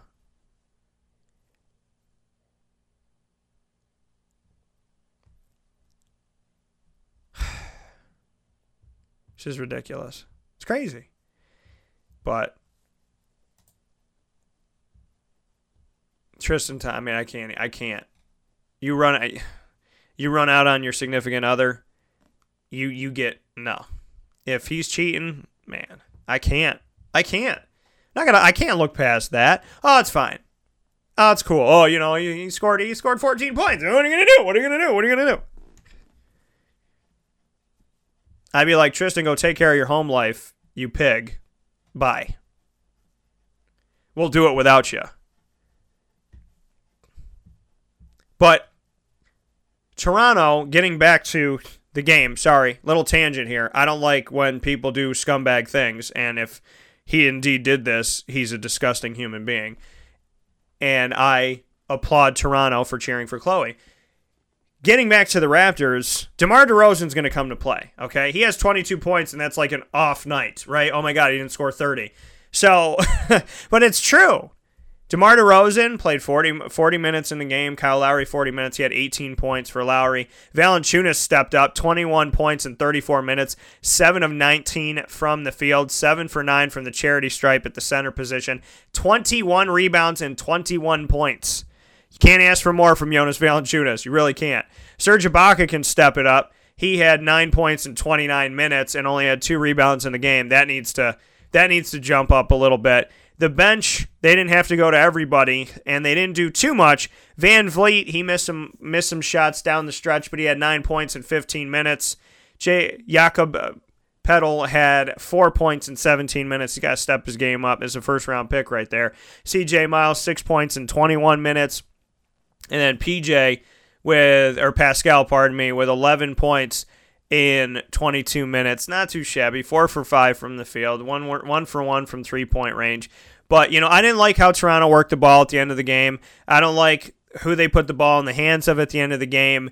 I think that they could have given some more opportunities to other people. I think that, you want the ball in the hands of DeRozan or Lowry, but even, in this game, Pascal, for what he did, or Miles, because they had at least made a 3, and made a few of them together, where Van Vliet was 1 for 5, and down the stretch missed a couple. So, I'm not trying to knock Van Vliet. I'm just saying, working the ball around, it didn't look like the best look, and it didn't look like he got a nice arc on it, nor did he get a good shot out there. So, for me, I would like to see some things change. I think the Raptors beat the Raptors, in all honesty. I think that LeBron gets in their head. I think that they realize that it's LeBron, and they play like LeBron's little puppy brother type thing. Oh my God, I don't want to upset the king. Well, upset the king, because if you don't upset the king, you're not moving on.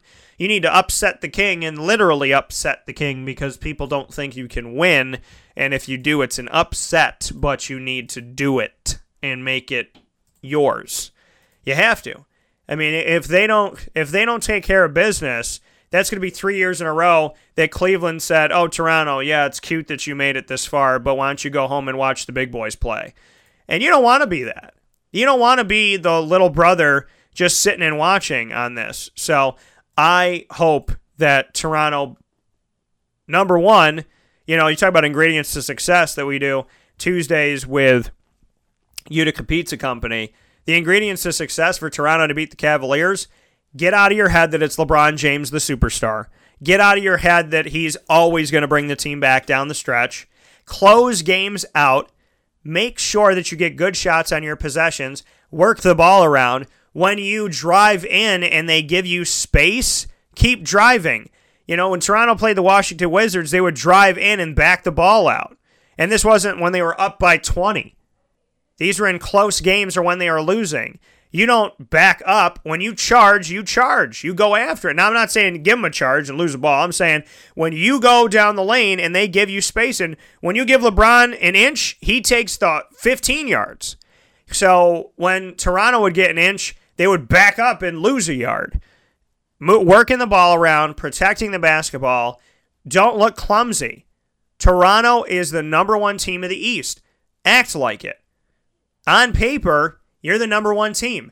On paper, you're better than Boston. You're better than Cleveland, because you, inside of your division and your conference, took charge and took hold of the number one spot. So act like it. Right now, you're acting like you're the 7th seed, the 5th seed.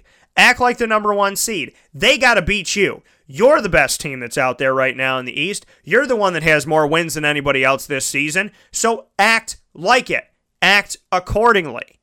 Jason Tatum, pain in the butt to play. Terry Rozier, pain in the butt to play. LeBron James, pain in the butt to play. But guess what? You want to win a national championship? You got to beat the best. You want to be the best? You got to beat the best. People say it's cliche. It's also truth. The Toronto Raptors, if you want to win these games, play like the number one team in the country in the East. Act like what you fought your butt off to get to. Nobody did what you did this season in the East except for you. So act like it, or else you're just the Toronto Raptors again. Number 1, number 5, number 7, number 8, number 6, number 3, doesn't matter.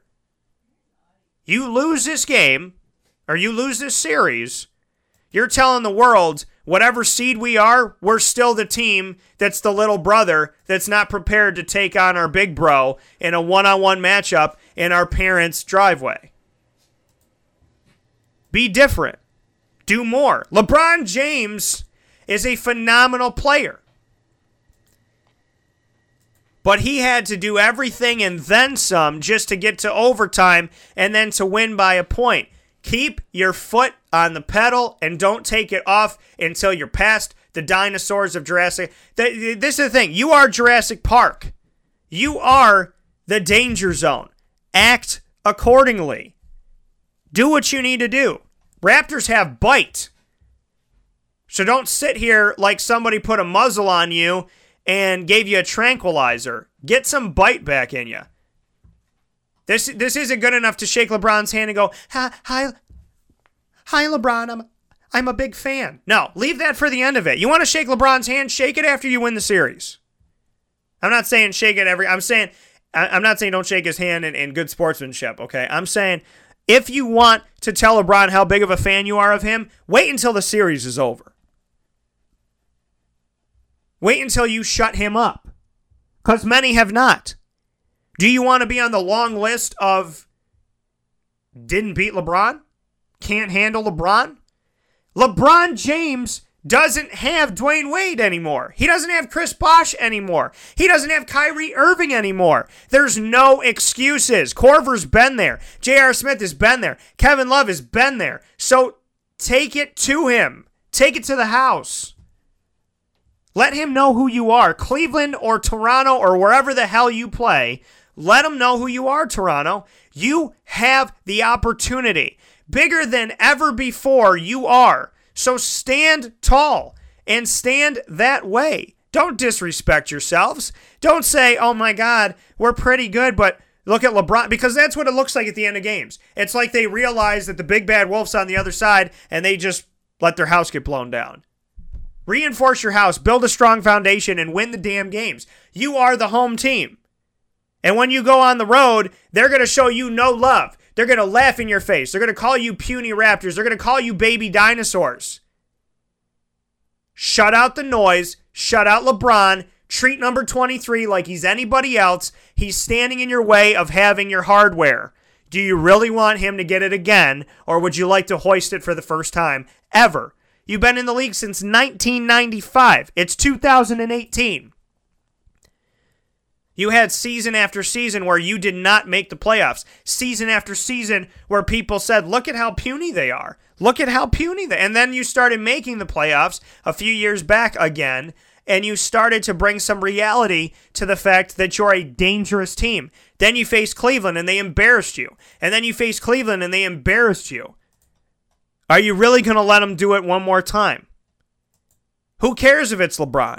Who cares if it's Jordan? Who cares if it's Steph Curry? Play your game. Play your game.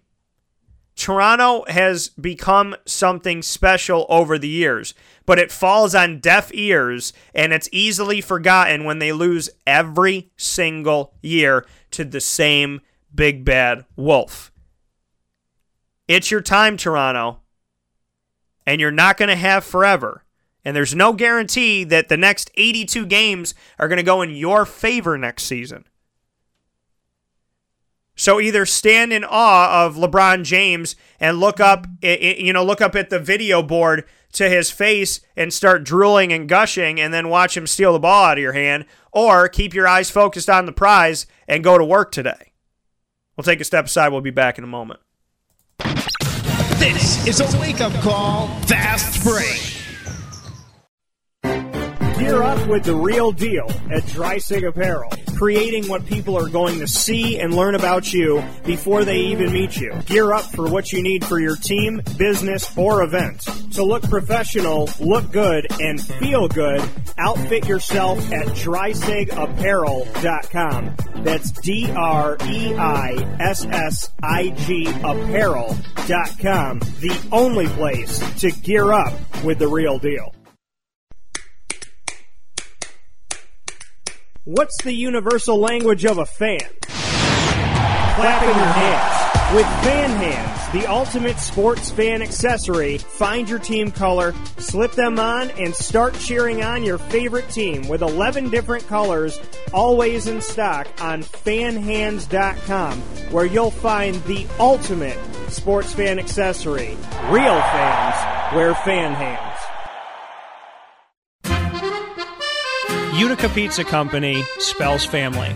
Your family, my family, their family.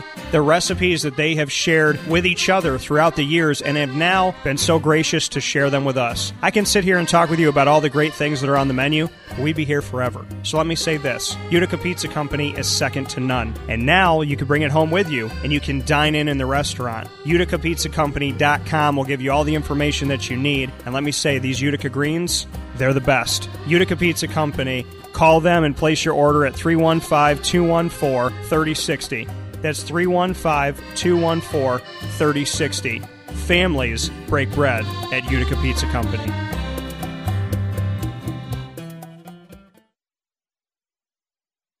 Welcome back here to Wake Up Call with Dan Tortora on wakeupcalldt.com, your one-stop sports shop, and on mixlr.com/wakeupcalldt. Back here on the broadcast and coming off the court and back to the field to speak on the NFL again and just to kind of tie up some things here with Jason Witten. You know, it's tough. And there's different ends to the spectrum. You say, when guys get deeper into their career, they start to dwindle a little bit. I look at the fact of saying that, like I said, by the numbers, he had never had, outside of his rookie season, less than 700 receiving yards a season, except for when Dak Prescott came in. I'm stating a fact. Have his numbers gone down? Yes.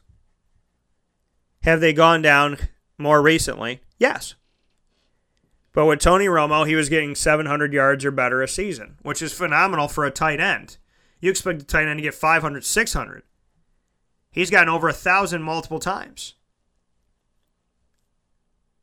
So for Jason Witten, I said that.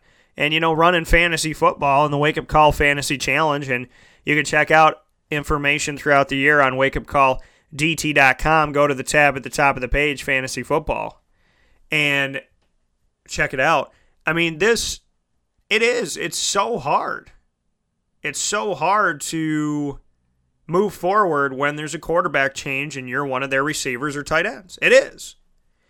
And I didn't think Jason Witten was going to be the same, hence why I don't suggest that you draft him recently in fantasy, because look at what's happened.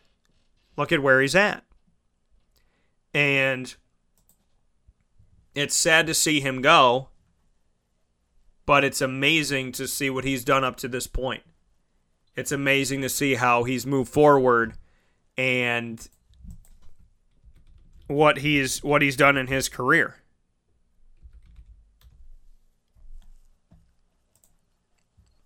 And I think that ultimately Tony Romo and him had a phenomenal bond, and that bond doesn't necessarily carry over when you get a new quarterback. It just doesn't. And it's been an up and down year for Dak Prescott, which obviously was affected by Ezekiel Elliott being selfish. So here we are. This is where we stand in this moment. And that's I don't knock him at all for deciding that he wants to leave. I don't knock him at all for that. At all. It's just sad to see him go.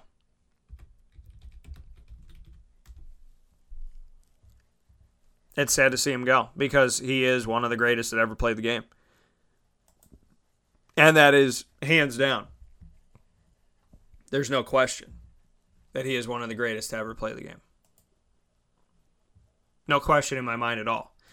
So with Jason Witten moving forward, I mean, Tony Romo's up in the booth. Now he's going to be up in the booth, and it is. It's a sad day for football. But Jason Witten isn't he isn't the weapon. And now there's no Dez Bryant, and things are changing. And, the thing is, this would have been his 16th season. So everybody looks at it and goes, well, his numbers are going down, and he's heading to his 16th season, so it makes perfect sense. You know what else makes perfect sense? Dak Prescott didn't do that great last year. You know what else makes perfect sense? They got rid of Dez Bryant. You know what else makes perfect sense? You don't want to deal with Ezekiel Elliott. You know what else makes sense? He dealt with Jerry Jones for a really, really long time, and he probably respected Jerry Jones, and Jerry probably respected him, or he wouldn't have been on the team. But Jerry Jones seems to, from the outside looking in, be a handful. So you can say his numbers dwindled, and that's why. You can say he's tired, and that's why. I can also point to the fact that it makes sense for him to go right now. Because the makeup of the team, I don't know where the hell they're heading right now. And speaking of the Cowboys, they used their first-round pick on Leighton Vander Esch, inside linebacker, helped this team out. Sean Lee's been a great inside linebacker for the team, but every time he gets hurt, the team falters. Everybody wants to point to an offensive player going down or having a subpar performance, but look at when Sean Lee has had concussions and whatnot, and he's been out of games. It's drastically affected the team's win-loss record. It affects how they are on the field. It really does. So they get Connor Williams in the second round to help out their offensive line that's already good. They got Mike Gallup. Love that. Gallup, Cowboys, love it. Colorado State wide receiver in the third round.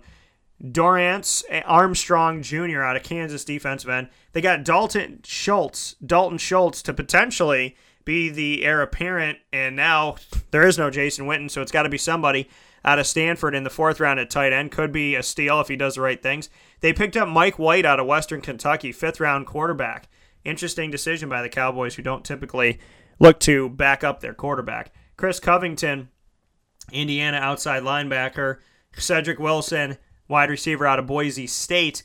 And they get Bo Scarborough, whose numbers just really weren't that phenomenal. And he didn't drastically impress me when I saw him play against Florida State in the Chick-fil-A kickoff game down in Atlanta this past season. He goes in the 7th round, though. That is surprising. There's guys that went in the 7th round, and I mentioned some of them yesterday. Then I'm just sitting here like, Trey Quinn, really, out of SMU? Bo Scarborough out of Alabama, like, really, 7th round? Like, there might be some great skill players that could make a fantasy impact, and an impact, more importantly, on their team in the years to come, if not this season, like a Bo Scarborough. So, and I would love to have Bo on my team when Ezekiel Elliott screwed up last year and basically held my team captive for an entire season. So, I like some of these moves by the Cowboys. I like the depth that they're building. I'm going to be circling the tight end position in Dalton Schultz. So, that's going to be exciting for me to see kind of where they go. And if Bo Scarborough gets to be involved in the offense, that would be a lot of fun to see. And Mike Gallup, this is a guy whose rookie card might not be worth a lot to some people, and you might want to hold on to that rookie card like I am right now. So, just saying. Denver Broncos, they take Bradley Chubb. Love this deal. Bradley. I'm a fan of Bradley Chubb. Okay, I covered him in the ACC, covered him his career with NC State, spoke with Coach Dave Doran about him, interviewed him myself, and I'll never forget one of the biggest posts I've ever put up had to do with Bradley Chubb. When I interviewed him last year at ACC Media Days in North Carolina, he looked at me and I said, "Why did you come back? Why didn't you just go to the draft?" And he said, "I prayed about it. I asked God to guide me, and I can't doubt God." I can't doubt God. I can't doubt God. Those words never left me. I can't doubt God. People who have no faith can laugh that off. People who have a faith are moved. People who are in between are moved. Bradley Chubb should have been a Cleveland Brown. Denver Broncos lucked out. And then in the 2nd round, they got Cortland Sutton out of SMU. Great hands. I really hope Case Keenum's a real deal, because a few years back when he was in Houston in a 3rd stringer and he had to play because Houston had injuries and 2-headed quarterbacks and couldn't figure themselves out and went from coach to coach, and things just didn't ever seem to pan out.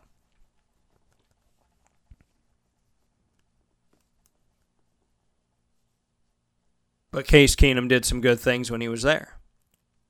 And then he dropped off when he went to the Rams, but everybody did when Jeff Fisher was the head coach there. And Todd Gurley, my lord, he didn't look anything like himself. And then Todd Gurley's gone, Sean McVay takes over, and the guy looks like a friggin' franchise running back again. And then Case Keenum goes to Minnesota, and he's a lick away from going to the Super Bowl. Makes an awesome pass to Stephon Diggs, who takes care of business on the other end. Gets themselves to that game. They lose to Philadelphia, who wins the Super Bowl. If you're going to lose to anybody, lose to the team that's going to win it all. And now Case Keenum's the quarterback of the Denver Broncos. He's got Bradley Chubb helping him out on defense. He doesn't have to face Bradley Chubb because Denver drafted him, so that's a good thing too. And you get Cortland Sutton as a weapon out of SMU, who is an awesome steal. And I loved covering him in the American Athletic Conference.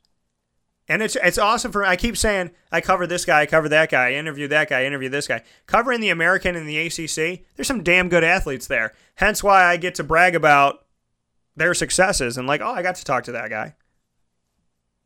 Good for Cortland Sutton. That's a steal right there. That's a steal. They pick up a tight end, Troy Fumagalli out of Wisconsin in the 5th round. I like it because they've needed some help at tight end. They got another running back in the 7th round, David Williams. See what he can be. Maybe practice squad. Maybe he can jump. But they got Royce Freeman out of Oregon in the 3rd round. Top of the 3rd round, Denver did. Running back. And let me tell you something. That running back opportunity with Denver, that's up for grabs right now. If I'm a Denver running back, I'm understanding the fact that whether they drafted me within the last 2 years or not, there's no guarantees on anything, okay? And C.J. Anderson, he had flashes that made me take a step back and go, did I count this guy out too early? But 9 times out of 10, he's not there. 9 times out of 10, he's not getting it done. Devontae Booker right now is the starter. Yeah, okay. See how long that lasts before Royce Freeman takes over. D'Angelo Henderson's there. Drafted in the 6th round out of Coastal Carolina. David Williams in the 7th round this year that I just mentioned. Royce Freeman could very well be the starting running back. Case Keenum the starting quarterback. Then you got Demaryius Thomas, Emmanuel Sanders, Cortland Sutton. Folks, I'm going to tell you something. If Case Keenum can get this done and they can protect him to get this done, you're looking at one of the best 3 deep wide receiver fantasy cores in the country. Case Keenum does his job, and they protect him, and they can run the damn ball like they used to a little bit here. Demaryius Thomas, Emmanuel Sanders, Cortland Sutton, any one of those 3 guys are going to be getting you points in fantasy football and grabbing you touchdowns. That's a good look right there. I like it. I like it a lot. The Detroit Lions, Frank Ragnow, they take him center in the 1st round. I like it. I thought they were going to waste it on a running back. They didn't do that.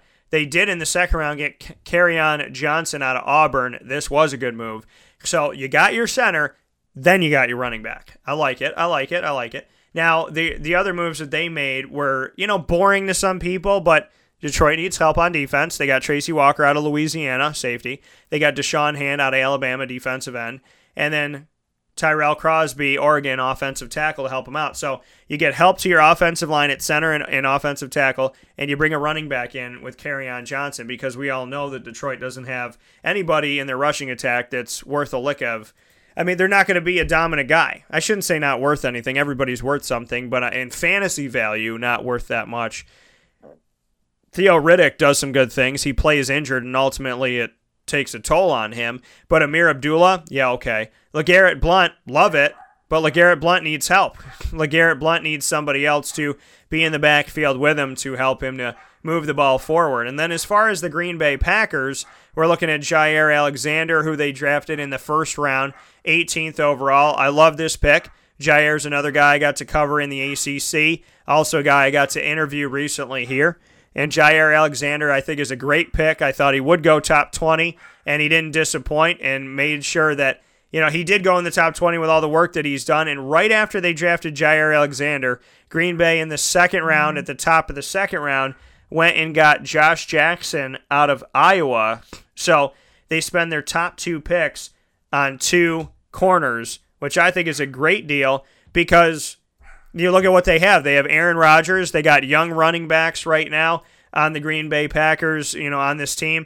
And if we go to Green Bay, which I want to take a little look at the Green Bay Packers right now and what they have going down. But obviously, like I said, Aaron Rodgers under center. They brought in DeShone Kizer to back him up. Aaron Jones and Jamal Williams, 2 rookies last year. 4th round draft pick Jamal, 5th round Aaron Jones. Did some good things. Dare I say it, could be a nice tandem. Ty Montgomery's up and down. They got to figure out where he fits. Is he an H-back? Is he a receiver? Is he a running back? What does he count for? They got to figure out what that's going to be. Because I think he's a weapon if he stays healthy. But I think you got to concentrate on Aaron Jones and Jamal Williams at the running back position. Devontae Adams is now your number 1. Nothing to scoff about there.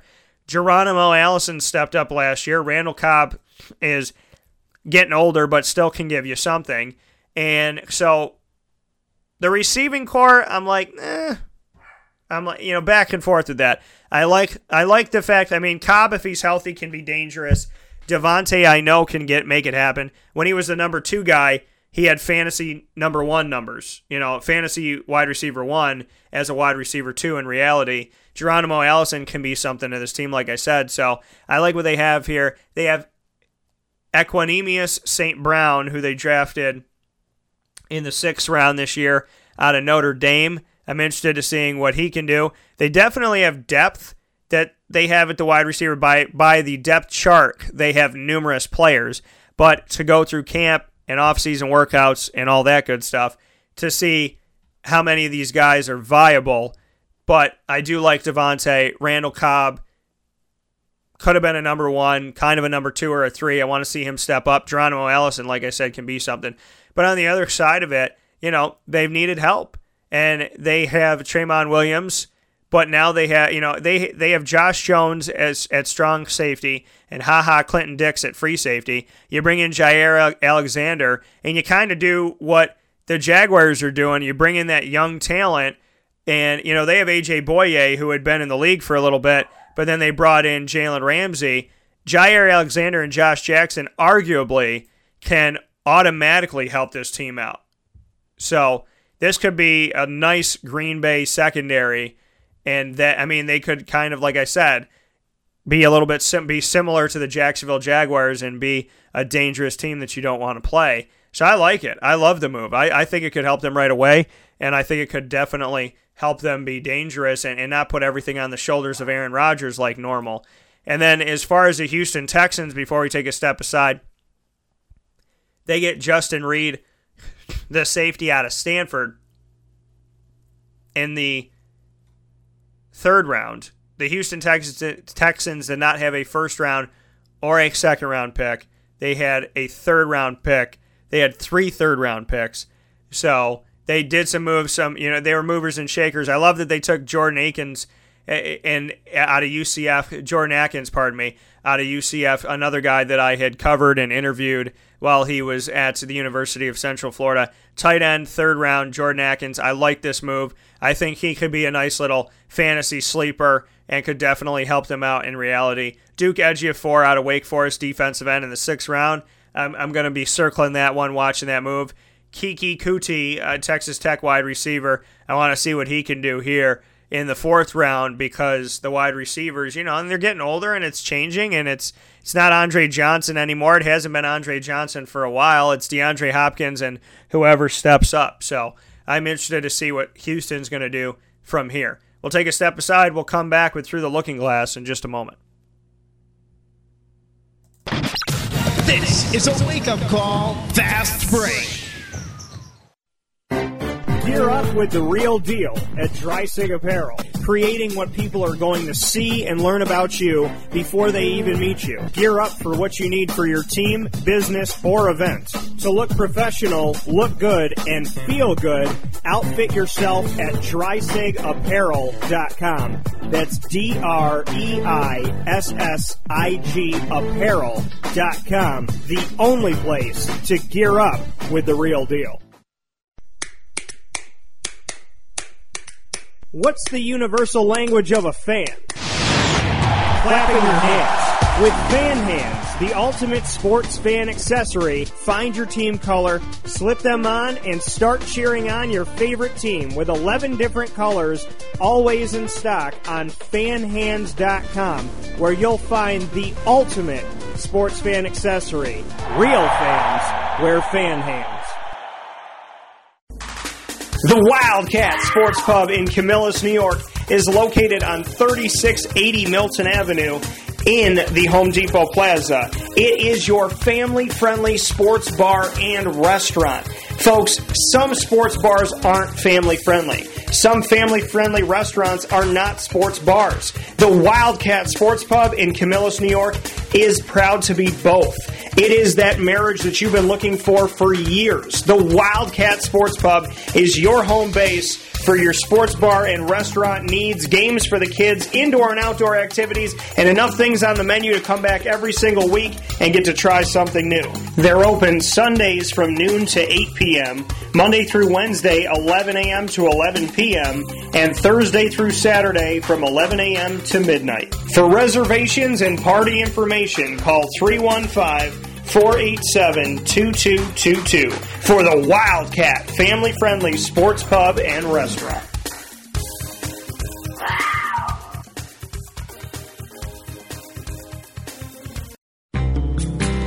The Penn & Trophy Center on 111 East Willow Street in Syracuse, New York has been making memories for Central New York for over 60 years. It has the trophies for your teams, and when you walk in there, it's so much more than just that. When you walk into the Penn & Trophy Center, you are immersed in the reality that anything can be customized, anything can be engraved, whether it's for your anniversary, your wedding, your bar mitzvah, your birthday party, whatever you want to do with that memory, that watch from grandpa, or that bracelet from mom, or that wedding ring that's been passed down through your family. If you want to get something engraved with a memory to last a lifetime, the Penn & Trophy Center, 111 East Willow Street in Syracuse, New York, where memories are made and where memories last a lifetime.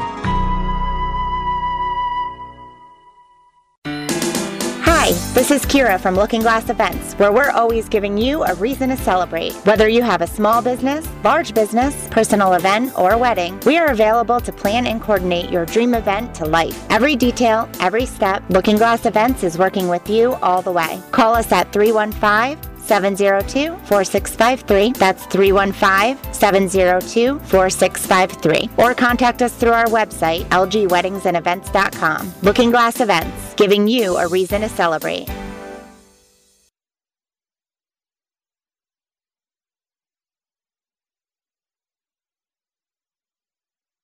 Welcome back here to Wake Up Call with Dan Tortora on wakeupcalldt.com, your one-stop sports shop, and on mixlr.com/wakeupcalldt. Proud to be here with you every Monday through Friday from 9 a.m. to 11 a.m. Eastern Time.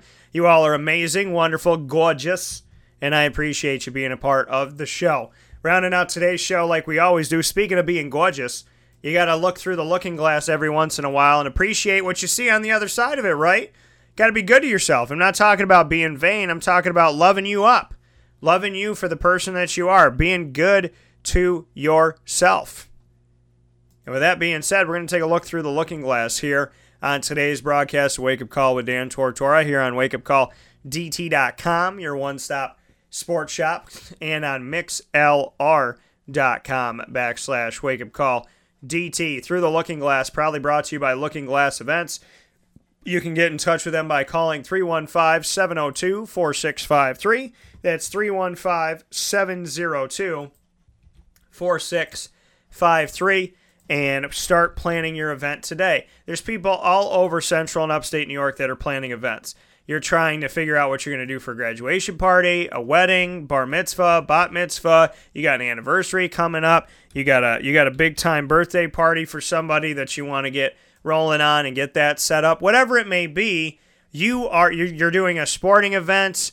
You're getting a festival together, like I'm doing with the CNY Pop Festival. 315-702-4653. Call Kira Wasserbeck and let her help you plan your event today. You can't do it all by yourself. It's okay to call for help. Get your backup at 315-702-4653. Kira Wasserbeck. Great person to have backing you up when it comes to your events. So a deeper look through the looking glass, a deeper look at a trending topic. There's a couple things that are going on this morning. One of them is what just happened. Like I told you, when we take a deeper look at a trending topic, we always do things in the moment. It's not anything that isn't, we ad-lib as we go. That's what we do. So ad-libbing this because I want it to be real and I want it to actually be trending for the most part, unless there's something that's really deep on my mind or been going on for a while. Mark Richt, the head coach of the Miami Hurricanes for the last 2 years, heading into his third year, just had his contract extended through 2023. Now, that's good for Mark Richt. As we all know, contracts don't mean anything in collegiate athletics for coaches because people sign extensions all the time and then they leave the team. But the positive, so that's the negative side of it is anybody, really honestly can leave at any time, even when it looks like they can't when it comes to coaches in college sports. But on the other side of it, there is the fact that the good side for Mark Richt is he has some job security.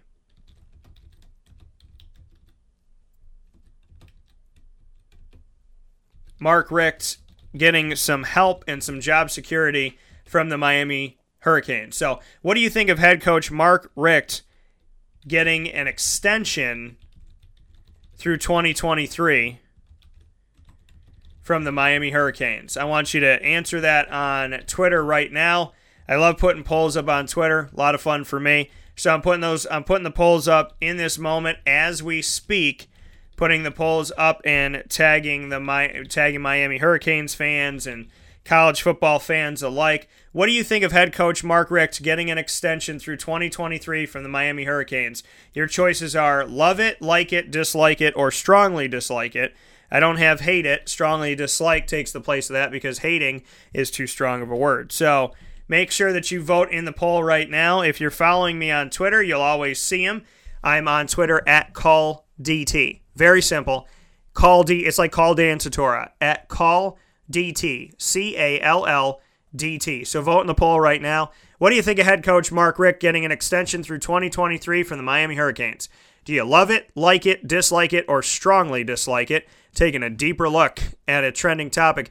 A deeper look at another trending topic. There's a topic that's trending right now that says hashtag offend me in 3 words. What moron would want to be offended? Why would that even be trending? Offend me in 3 words.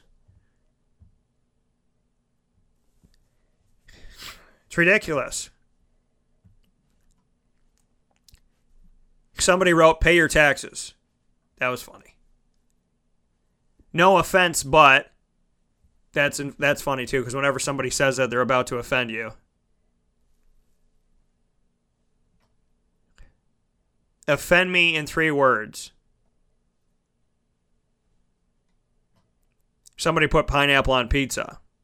Pineapple on pizza is pretty good.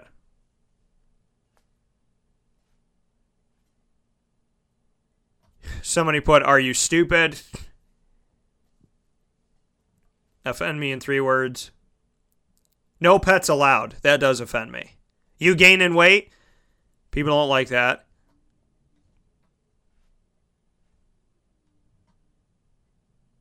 I will agree with this one. Slavery is a choice. Offend me in 3 words. Because allegedly Kanye believes that slavery was chosen by people. Flint water crisis. Offend me in 3 words. I like that. I hate Star Wars. Don't like dogs. There's some good ones here. See, because I said, I was like, why would somebody want to be offended? But people are taking this to the streets for some positive things. Somebody put, bless your heart offends them. Stupid. What else do we have here? Can you read? That's offensive. What else do we have? I want to pick a couple more here. Followed, then unfollowed. Somebody doesn't like that on Twitter.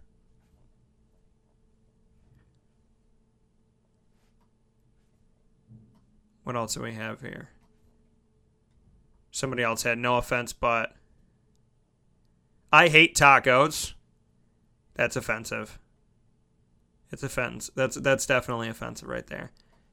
Somebody put pizza without pineapples as offensive, so they flipped the script. I like that. So offend me in 3 words, a deeper look at a trending topic. That's one of the topics that is trending right now. Another one that is trending is the National Day of Prayer. So I like this. I don't like what some people said, but National Day of Prayer, you know, it's the hashtag National Day of Prayer, and people, I love people that attack people for going, you're praying. You're praying. Why are you praying? Now, if you pray for someone and you don't do anything about, I mean, certain things you can't do. You know, not all of us can fly to Puerto Rico and help people in Puerto Rico. So we pray. But if I say to my wife, if my wife's like, hey, I'm looking for a new job, and I'm like, well, I'll pray for you. I literally can help my wife. I can help her right here in the here and now. Not everybody could get on a plane with millions of dollars to go to Puerto Rico. So we pray, but prayer followed by action is success. Asking God for help and then meeting him halfway. You have to act and pray. You say, God, can you please meet me halfway? And God says, yes, not yet, or there's a better road that I want you to meet me halfway on. But then you have to do your part. We can't all go to Puerto Rico, but we can send our loves. We send our love. We can, I can interview somebody from there. I can interview somebody who's been there. I can reach out to this. I can reach out to that. There's different things that we can do to try and help if we can't get there. There's different ways to help. And we got to do it.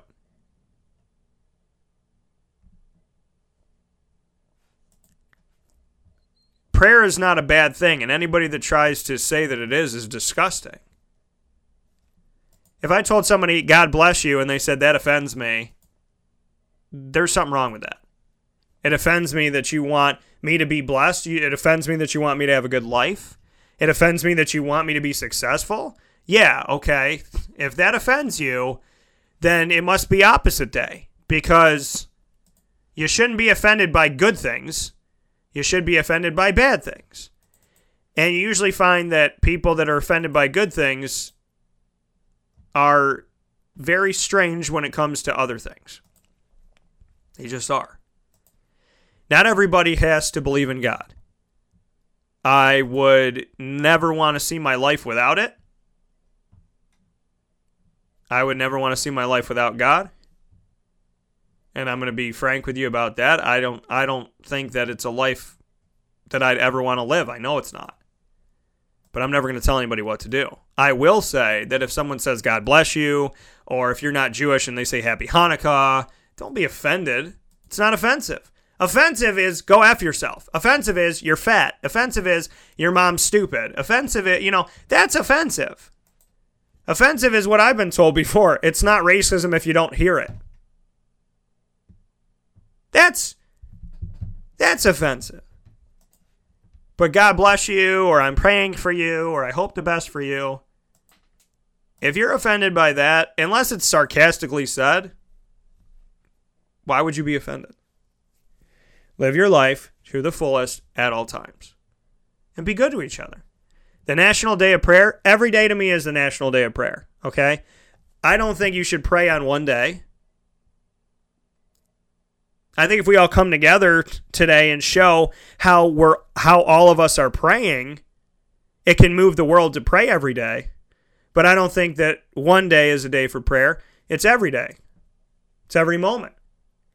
And I'm never not talking to God. I also don't think that Valentine's Day is the only day that you should be good to your significant other. I also don't think that on birthdays or when you should do nice things for the people that you're with. Just on birthdays. Oh, it's your birthday, so I won't fight with you today. We got to be better, right? We have to be better. So National Day of Prayer is trending, and if anybody's offended by prayer, I'm offended by you. Because why would you be offended by somebody hoping the best for someone else and themselves? Offend me in 3 words I thought was interesting, because I was like, again, why would someone want to be offended? And then I start reading some of these posts, and people made them funny, and they made them interesting, and they made them different, and they actually, call people to action on some things that are going on in our society that are wrong. So, the offend me in 3 words hashtag that's trending right now, kind of a deeper look at a trending topic, shows that you can't judge a book by its cover, Dan, or anybody. I like what DiGiorno said. We ordered pizza. That offended them. I love that companies get involved when this stuff happens and whatnot. I want to pick a couple more here. Let's see what else we have here.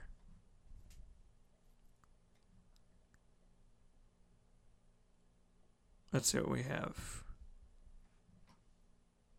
Linkin Park sucks. That offends someone in 3 words. It offends me too. No more bacon. That's offensive. What else we have here? I want to pick another. I want to try and find a funny one here. For some reason, people either have pineapple pizza or no pineapple pizza. Roger Goodell for president. Somebody put Goodell for president would offend them in in 3 words. I agree with that. What else do we have here? Star Wars sucks. I've seen that one multiple times here.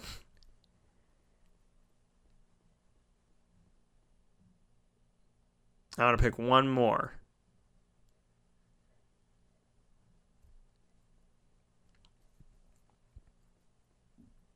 Offend me in 3 words. Candy corn's delicious. Somebody thinks candy corn is not good. I don't like that. Candy corn is delicious. They use Jonah Hill for it, but I like the Jonah Hill gif. That was good stuff. Big gif, whatever. That offends me. You don't know how to say gif, whatever. It's what Jiffy peanut butter. I don't know what to tell you folks. But a deeper look at a trending topic, offend me in 3 words, as well as National Day of Prayer, as well as Mark Richt getting extended through 2023. And let's see our polls as we've started our polls here for the voting. Love it is the only answer that we've gotten so far. Everybody that's voted has voted that they love that Mark Richt got extended by the Miami Hurricanes as their head coach for the football team. With that being said, we extended throughout today to do the show for an extra 10 minutes and counting, and we will be with you tomorrow. So Friday, May 4th, May the 4th be with you. Ginormous sale going on CNYPopFestival.com. Buy your tickets now. You can get a discounted okay, put it to you like this. If you buy the May the 4th be with you special, you get a awesome rate for yourself and a free child's ticket. Buy right now. God bless you all. I'll talk with you tomorrow morning, 9 a.m. to 11 a.m. Eastern Time. The annoying moment of the week, significant sound bites with Harold Landry from Boston College, drafted in the 2nd round to the NFL. And you'll also hear from an amazing video and audio second time around with the man that they call John Newman of Newman Sports Cards. I'll talk with you soon. God bless.